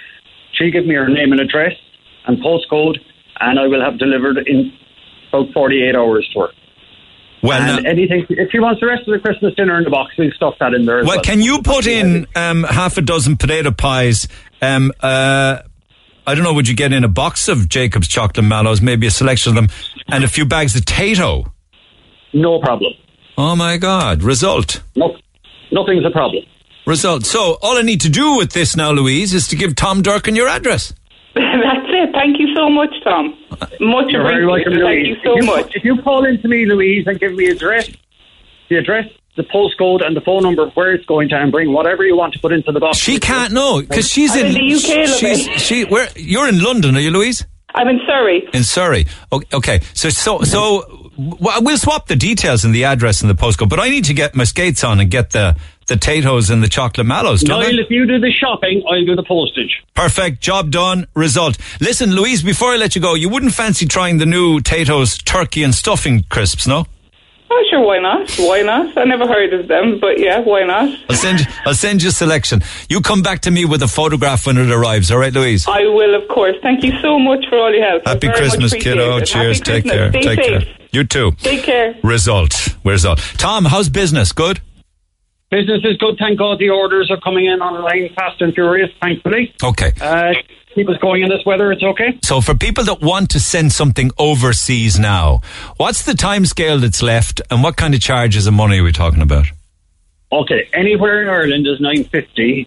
In the UK is $19.50. Now, depending on the Netherlands, would be about €29. It goes up. The further you go, the price goes up. But the basic one for England is $19.50. And individual countries, then I could give you a different price on any one. Now, we in the past have given away meat boxes and hampers that had spiced beef, but it also had steak in there and lots of other beautiful cuts. Is that what you're doing as well? Do people want more than just the spiced beef? Oh, yeah, I just sent one off to the Netherlands there this morning. You know, there's lamb chops in it, there's rib of beef on the bone, there's strip loin steaks. It comes to everything. Beef, lamb, pork, bacon, we can send anything. Fantastic. So if people want further details, is there a website, or do they just call in, or a phone number, or what? Just Google Tom Durkin Meats and you'll find my website. Fair play. Okay. All right. I'll do the other bit of shopping then, and we'll get the address and the postcode code in Surrey. And Bob's your uncle and Fanny's your aunt, all right? Perfect job, no problem. I look forward to it. Okay, and thanks for coming on board on that. And good luck to everybody in English market, open for business as always. Thanks, Tom. Thanks a million, Neil. Cheers. Talk to Neil Prendeville now. 1851-04-106. Red FM. Yes, spiced beef to America. Andrew Fitzgerald's in the USA, and he says, America, don't talk to me. Trump supporters, don't talk to me. He says, all they care about is me, myself, and I, and what I can put in my back pocket. Law and order, as Trump calls it. They say put everybody in jail. On immigrants, they complain about them saying taking the jobs of the Americans. Can we not get Americans to do that job? They say the right to defend yourself. 32 million first-time gun buyers since April. 32 million first-time gun buyers since April. Trump touted that the Democrats will take away your guns, remember? And the other one is abortion. It's still a big issue here in America, and Trump is very much pro-life. When it comes to COVID-19, it doesn't matter, as no matter who the president is, they'd have all made the same mistakes. Andrew in America says, that's the reality. I have no clue how political commentators both here and back home keep getting it wrong and really don't understand the American mindset. Meanwhile, Tig was picking up on some of those topics with regards to what Con Cremin had to say about Trump. He says, I don't mind people having their point of view and reason to support Trump or not. But this fella came out with some absolute rubbish. He said Trump doesn't treat women badly and feminism is gone out of order.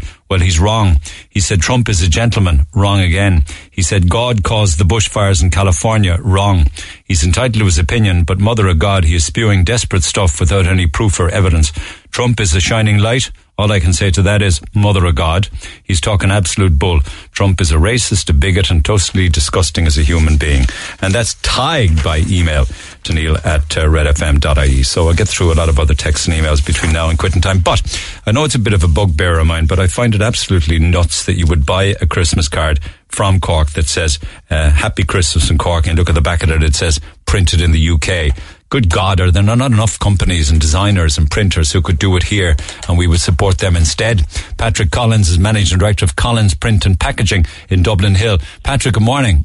Good morning, Neil. How are you doing? Well, I'm good, thanks. But what the hell is going on like that you would see in post offices, Happy Christmas in Cork, and a photograph of the Cork location or what have you, and printed in the UK? Why? I don't know. Is it prices?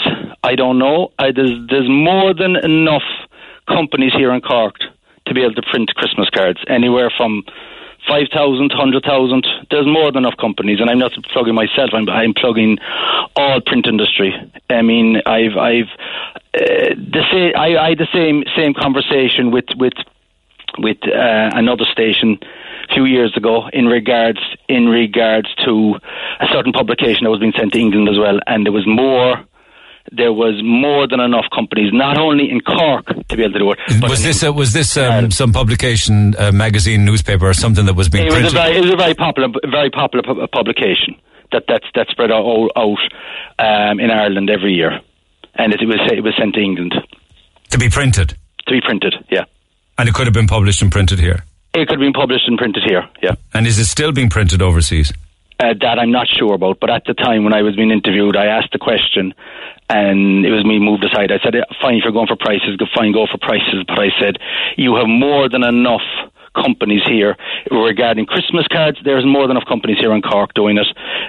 If you want to turn around and throughout Ireland, the companies are bigger and bigger again. But there's no reason why Christmas cards should be sent outside of Ireland whatsoever. It's a joke. It's a joke. It really is a joke. You're trying to keep jobs in Ireland, keep jobs in Cork.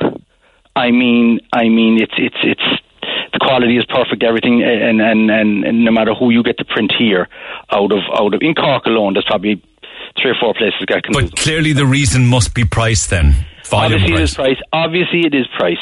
Yes, it is. You know, that's all I can think. That's the only reason I can think it is. But I mean, if you're selling cards, Neil, in Cork, why can't you give? I mean, the people of Cork are spending it. Why can't they spend it on a printer in Cork? You know, that's all I'd be saying. And perhaps they would, and maybe some of them think that they are until they actually study the back of it. But really, the call out is to companies who are buying bulk orders to sell them on then in packs of 10 or whatever to look to Irish.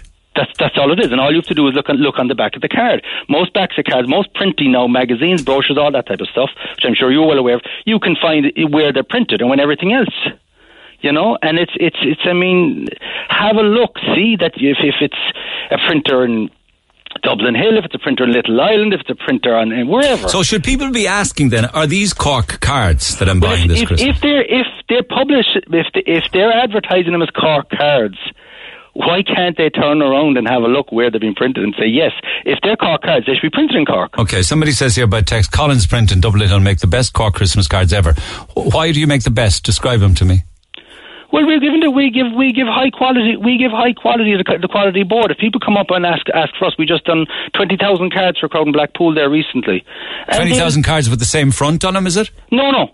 20,000 Christmas cards. They had 4 different designs. We designed 4 different designs for them. What were they? And they were for churches down here in Blackpool.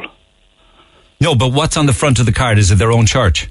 No, it's not. It's 4 different designs of this. There's, I think, 2 of cribs, one of a picture of a Christmas of Cork, as far as I'm aware. That's what I'm talking about. That would be lovely. A crib is a crib. That could be anywhere in the world. But an old photograph of Cork on the front page of a Christmas card, that would be lovely.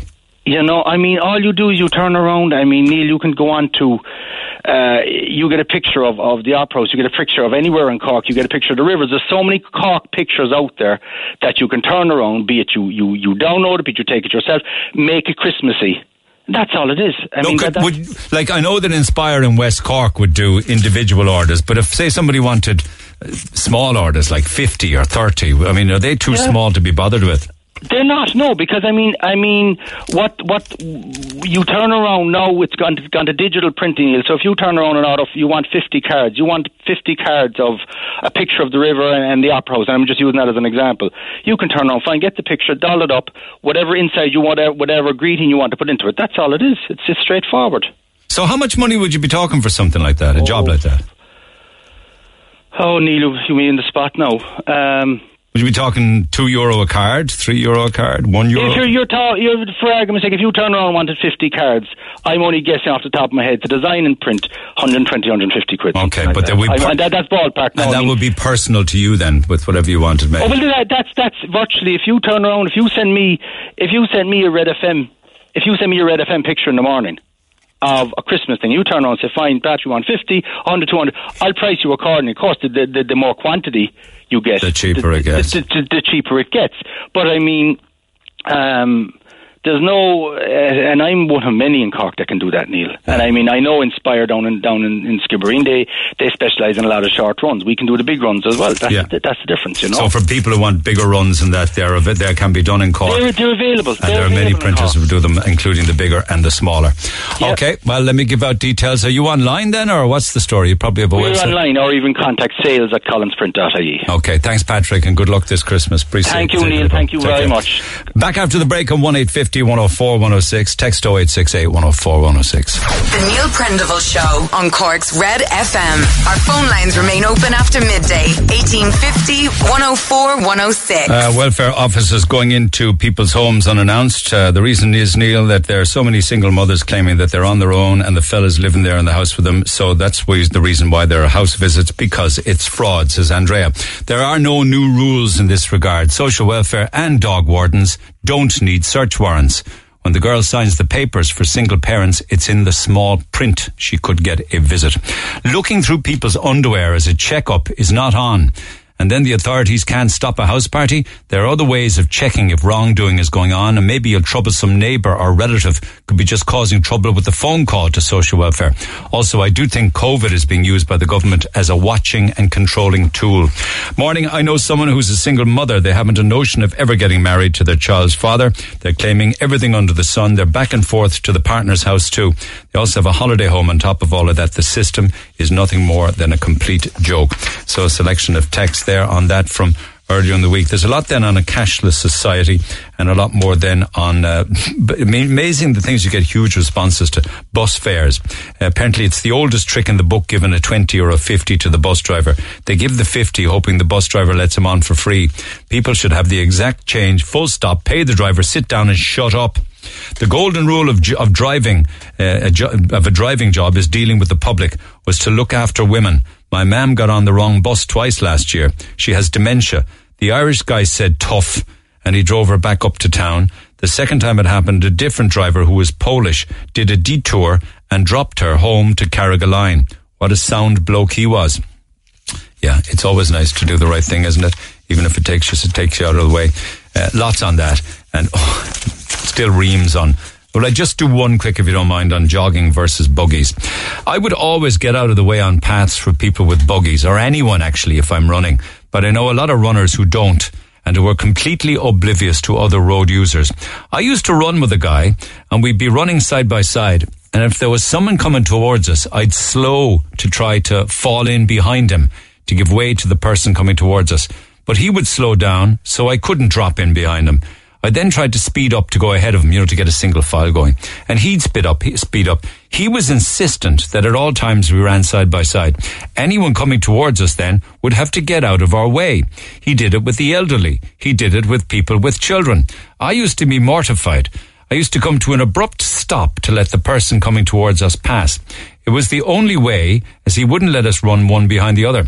There are several women in a club I was also in who used to barge through people when running in groups. I was on the committee and we had to continuously bring this up as we had complaints about these women in club gear being rude to the public. There's also a guy in the club who runs in the middle of the road even if there's a footpath and no pedestrians. He holds up traffic on both sides. He's running and acting like as if in the Olympics, with a stream of traffic behind him. Fuming. He's a joke in town. I can see why people have issues with runners. As a runner myself, I'm ashamed of some people's behaviour. Please know that it's not all of us. Most of our clubs are so polite when running, but the odd few just give us a bad name. Thank you for that. I was running along with you there in that text in my mind. Do you ever say it to your buddy, though, the running buddy? Listen, you got to cop on. We got to do this differently, or I'm not going to run with you anymore. Did you ever think about doing that? Anyway, Mick is standing by. So is Lisa. Lisa, good morning. Hi Neil, how are you? Okay, I'm well. Now, we were down at Glounthaune Church there, but the priest, Father Ted, wouldn't talk to us. He got a bit annoyed. And what he didn't know is that, by and large, we're kind of on his side. So that's you know, at least somebody talking up for half a dozen parishioners going into Mass at 10 o'clock on a Tuesday morning. But you want to speak up for the children, is it? I think, my point really is I actually don't support the lockdown. I don't think it works. I don't believe in it. You know, we'll have to keep locking down because, you know, when it opens back up, everything will go on as normal. The virus will be back. So what I would love to see, Neil, is on maybe an RT, a debate with Tony Holohan. You know, he's so confident and he's telling us all how to behave and what to do. Maybe have a debate with Professor Dolores Carl that was on your radio station a few weeks. You were out, I think, at the time. Yeah, it was Mick, but she was on very air. Interesting. Yeah. You know, I'd like to see another perspective. I think we're just being pushed with the one. I believe there was an awful lot of anger following that. Conversations with certain individuals can be very divisive, and she's amongst them. But it's important that people's voices are heard. You just said there that it's not working, but yet there were 265 positive cases yesterday, and only one death, and 12 positive cases. I'm also looking into that, and even on the New York Times now they have printed that the tests aren't working. So I'm fascinated by the whole thing, Neil. I'm kind of quite upset about human rights, really. You know, I think our rights are after being taken away from us.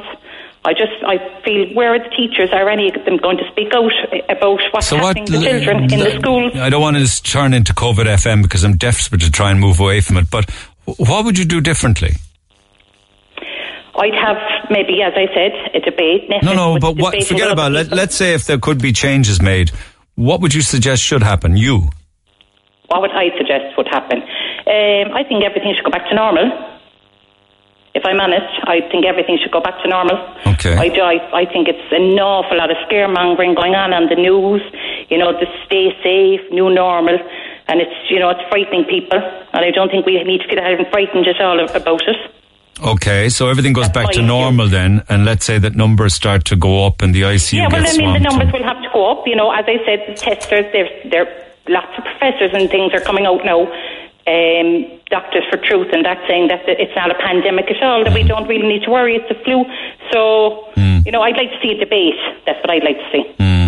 And then I could make up my mind. I'm not an expert on it. But while you don't agree with it, you're following the protocols with regards to masks and 5K and stuff like that, are you? Yeah, well, I don't think it's... No, the reason I'm asking is because a lot of people aren't. They're saying, nah, that's not for me anymore now. I've done that once. Yeah, well, I'm not listening to Tony Holohan, if I'm honest. No, I'm not listening to him. I'm not. If I'm honest, I'm not. I just don't feel... I'm kind of worn out now from the same story. And I agree with you. A lot of people are... We've all moved away from sitting down watching the 6-1 and prime time and all of the different medics that are rolled out. Fear-mongering, and, it hasn't been... if you listen to some of the Barrington Agreement or something, in England that they came out, they said the same thing. There's no need for all the scaremongering. There's no need for social distancing or masks. And I'm just wondering what's it really about. I'm actually worried where we're going. But at the same time, the distancing and the wearing of masks has seen the numbers drop. Yeah, but there's not many people dying from it, Neil, Because the numbers are low and getting lower. Yeah, but I don't know, has there, some of the scientists are saying there hasn't been many deaths anyway. So you think this is just about control, is it, or brainwashing? Yeah, well, I think, look, okay. And when you look online, you'll see all the protests that are going on all over Europe, and we're not being shown any of that. Whereas, there's one, I'm just wondering, even for human rights lawyers, they seem to be very quiet. The only person I came across now is Tracy O'Mahony, that's kind of talking about our rights. Because we have rights, and they're being taken away from us over something that's not as serious as they thought at the start. Well, it's not long now to get to a vaccine, so that's got to be good news, right? Well, I won't be taking a vaccine. Oh, you won't take that either? Okay. No, I would be... I'm actually looking at an article there now, Pfizer, to pay out $50 million after deaths to Nigerian children in 2009. You know, so I won't be taking a vaccine. That's an unconnected issue to COVID, though. Yes, but still, I wouldn't. Why would you? I just don't feel the need to. You know, I don't think I'm at risk from it. So would you get an old flu jab heading into the winter? No, nothing like that. No, No, I'm not anti-vaccine, but I wouldn't. I just don't feel the need for it. You know, if I get the flu, I get the flu. I get over it. You know, but I wouldn't be taking vaccines. That won't be happening anyway. And do you think that there'll be another big discussion about those who will and won't take the vaccine? When I think they're trying to divide people. You know, even complaining about masks. Come on. Where, you know, like, so what? Like, if people we should be allowed to practice our faith. If that gives solace to people, why aren't they allowed to be in the church? I just don't. Well, there are tiny numbers in a huge church. Yeah, I just my gut feeling, Neil, is there something going on? I don't know, but I just feel that there's too much control and there's too many laws. You know, our right to freedom, even to protest, or express our opinions, and like everything is censored. And when you go on to look up anything, everything is censored of anyone's other opinion, the other side of Neffet. So, you know, it's scary. Okay, well, thanks for your views this morning. Appreciate it, Lisa. Take care. Cheers. You, Neil. Lisa thinks that lives are being destroyed, that we should move away from all of this lockdown issue, and she also won't be taking the COVID-19 vaccination when it's available. Text 0868 104 106 on that and lots more besides. Another few minutes now we'll be picking. I'll leave it up to you, Mark, if you want. There's a big, huge file of people here who sent in their screen grabs of their Walk Your Way Out of Lockdown with Tesco €100 voucher. Our first, we have €1,000 worth of vouchers to give away. So we'll give away the first one. Pick one of those in the next 5 or 10 minutes, €100 voucher. And as you're walking today, make sure you're tracking yourself with your Fitbit or tracking yourself with your mobile phone. Take a screen grab. Thanks a lot, pal. Take a screen grab then of your distance and WhatsApp the photograph to me. 086 8104 106, €100 vouchers in association with Tesco for those of you that are walking. And can I just say it again? It is not to do with who walks the longest or the furthest. That's not what this is about. It's just an encouragement and then just a random draw just before quitting time. Right, back to the phone lines. Noelle, good morning. Good morning. Do you send Christmas cards? I haven't, no, but I would hand them to friends of mine, you know. I used to give them just by hand with a present, maybe a little gift, you know. But now I'm down in West Cork and I'm up in the mountains. So now this year I thought it's a good year for somebody to go back to the old ways. That's the thing I was saying. Yeah, Christmas card. It's personal and it's nice to come through the post. Because all I get in the post by and large is grief. There's usually bills or something that I don't want. But it would be nice to get a Christmas card on the man. I mean, I even thought of writing letters through this lockdown because I'm up here and I don't see many people. I don't see anybody really. Sounds to me as if you're very remote, are you? I am. I'm up in the Caha Mountains, you know, down up in the Caha Pass. I live up there and on my own with my dog. And I don't see too many people really. For the last year and a half, we'll say, I have been kind of on lockdown really up here. Even before the lockdown, if you know what I mean. You know, I decided to move here permanently and... Did you move from an urban area to where you are now? I did. I moved from Middleton, which is a bit, it's different. I'm five minutes walk from Middleton. I was living there. That's a big bustling town. And tell me, are your next neighbours a long way off kind of thing where you are in the Caha Mountains? No. There's a couple of neighbours. They're quite close, actually. They're quite close. Yeah. But you have electricity, neighbours. Running water, and a phone signal. Oh God, I do. I've Wi-Fi in the house. Now, I couldn't be up here without that. I couldn't really. Yes, and I've running water. So if you needed to go shopping, you need to get in the car and drive to, where would you be going? Skib or something? I have to go to Kenmare. I go to Kenmare. Yeah. So that would be the closest place to me. Now, Glengarriff, the village, all right, that's there. But if I don't go shopping, maybe I might go shopping every 2 or every 3 weeks. You have to plan it, like, yeah. And you can't forget something like... No, I make a list so that, you know, you can't be affording to be tripping off. It's a 25-minute drive, you know. And do you ever get snowed in or weatherbound or anything like that?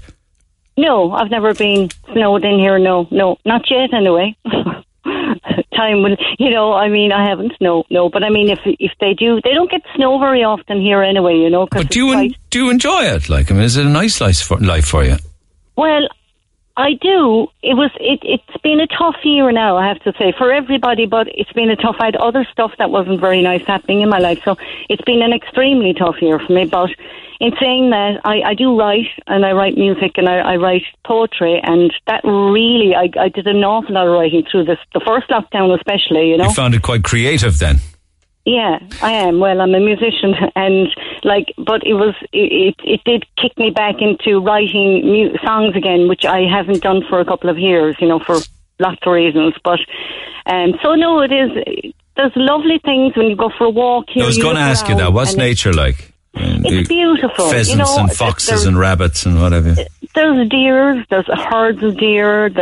You see, a hare. I've seen an old hare walking along the road here, and I'm sure he must be ancient because he's kind of strolling along, and it's like, am I really seeing this? I wish I could have got it on my phone, my camera, you know, but I didn't, unfortunately. But deers, squirrels.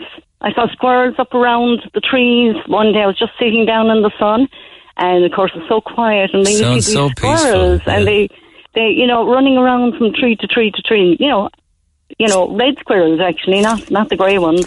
Lovely. It just, that kind of lifts your heart, so it makes it, this is why I'm here. I just had a great idea because I have, I don't know, there might be a dozen cards here that were sent to me by inspire.ie. They're down in Skibbereen, but I can't send them up because they say greetings from West Cork, so that would be stupid. But why don't I post them to you and you can send them out? I'd be delighted. That's why I text you, because of what you said about the cards. Okay, well, I'm going to get your address. So it's like Noel, care of the Caha Mountains, is it? Well, it's care of the Caha Mountains. I have actually sent my address actually on to you. All right, my text. I'll get the lads to package this and send this bunch of cards out to you, and you can send me one back then as a Christmas card. I will, absolutely, Neil. I listen to you every morning, actually. You're part of my daily routine here. Thank you so much. Well, there's a whole bunch of Christmas cards on the way to you, and enjoy them and send them to your loved ones, all right? I will. Thank you very much. You got it. Okay, take care of yourself. Back on hold there for a postal address, and away we go. Gillian, good morning.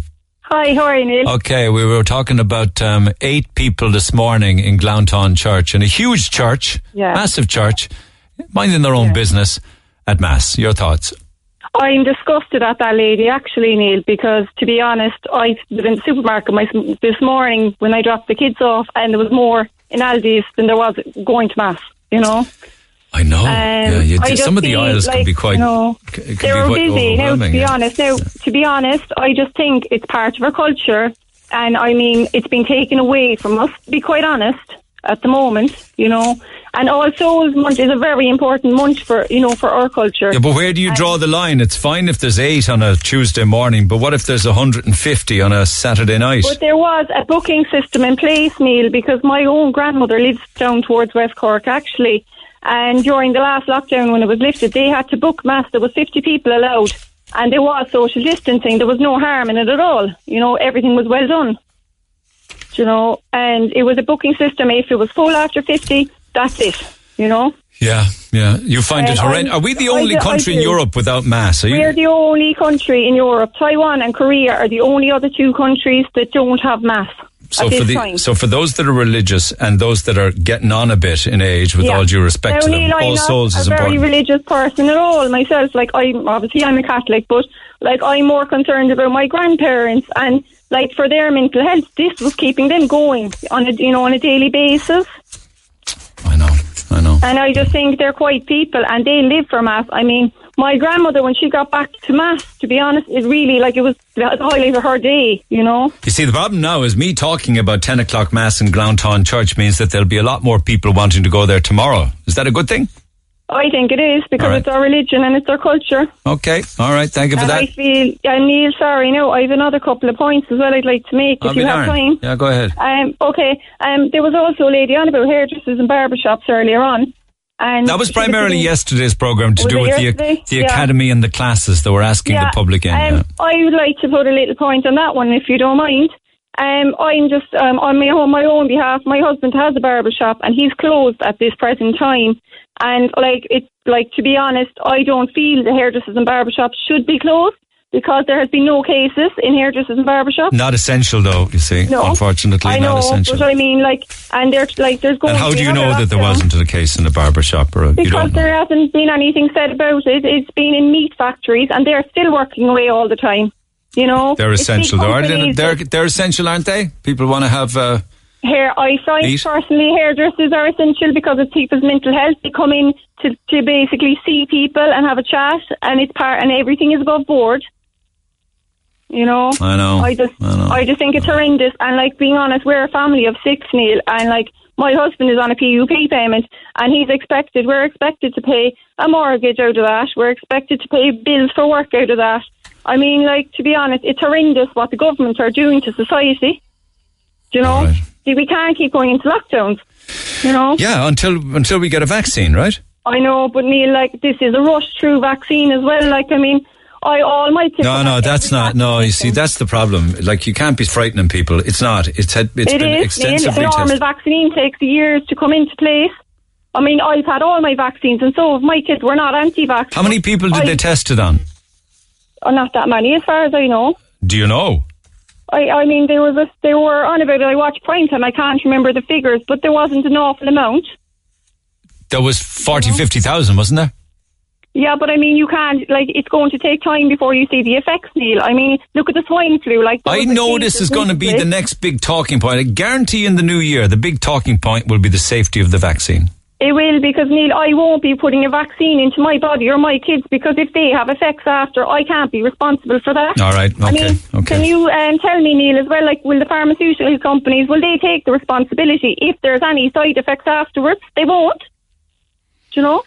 But they don't take the responsibility. They put all the warnings on the bottle and the side of the box and everything. Yeah, but I think personally it should be a choice. If people want to get the vaccine, get the vaccine. But for those who are not willing to get a vaccine that's not proven to be effective, but it's not going to be a mandatory vaccine. They're not going to. For sure, Neil, how do you know that? They're saying one thing one minute, our government don't know what they're doing. Every day there's something new. Do you know, it's complete dictatorship what's happening. But people aren't going to be strapped down in a chair and injected. Neil, have you seen what's happening in Liverpool? Have you seen the mass testing that's going on over there? They're dragging kids out of school. They've the army in the schools in Liverpool at this moment in time, and they've been taking kids out, mass testing them without parental consent. That now I would have to fact check. Yeah, With regards to it was even parental on consent. Primetime last night about Liverpool doing mass testing with the kids, and they're doing the nasal flu jab. And literally, if they're literally just vaccinating your kids without your permission. I'll check on that, and we can pick up on it in the morning. Happy with that, Gillian? Thank you. You're welcome. Yeah, Keep those calls very much. coming. Text 0868 104 106. Little bit of housekeeping. I hope you can help me. I took the 205 bus from Kent Station on Friday, 6:30. The 205, Kent Station, 6:30. I was the only person on the bus. I got off at Washington Street stop, only to realise I left my wallet on the seat. I had a large sum of cash in it with all my personal cards. I had money in it, big amount of money, because I needed to lodge my rent that day as well. So a substantial amount of dosh. I got a taxi and I tried to track down the bus, but I had no luck. So I waited at the bus stop near Fitzgerald's Park until the bus came back from CIT. Got on the bus, there was no sign of my wallet. I'm so upset. I've been struggling to pay my rent since COVID because I live alone. I was really hoping someone would hand in the wallet. I'd be so grateful if you could follow up on this to me. Surely there are cameras on the bus. It was a double-decker bus. I'll hope to hear from you. Big fan of the show. The 205 from Kent Station on Friday at 6:30. I'm assuming that you went back to Capwell, Parnell Place, Kent Station, and checked with them, because maybe the bus driver, somebody gave it to the bus. Maybe you had the conversation with the bus driver when you caught up with the bus at Fitzgerald's Park. I don't know. Maybe you've done all of that. Let's assume that you have. Did anybody find that? This is a real life situation, lads, with someone who's been struggling since the start of COVID, even just to pay their rent, never mind everything else they need. And the last thing that they want is that all of their cash for rent and survival, and also all their credit and debit cards are gone. So if you came across it, would you ever get in touch with me? It's still not too late.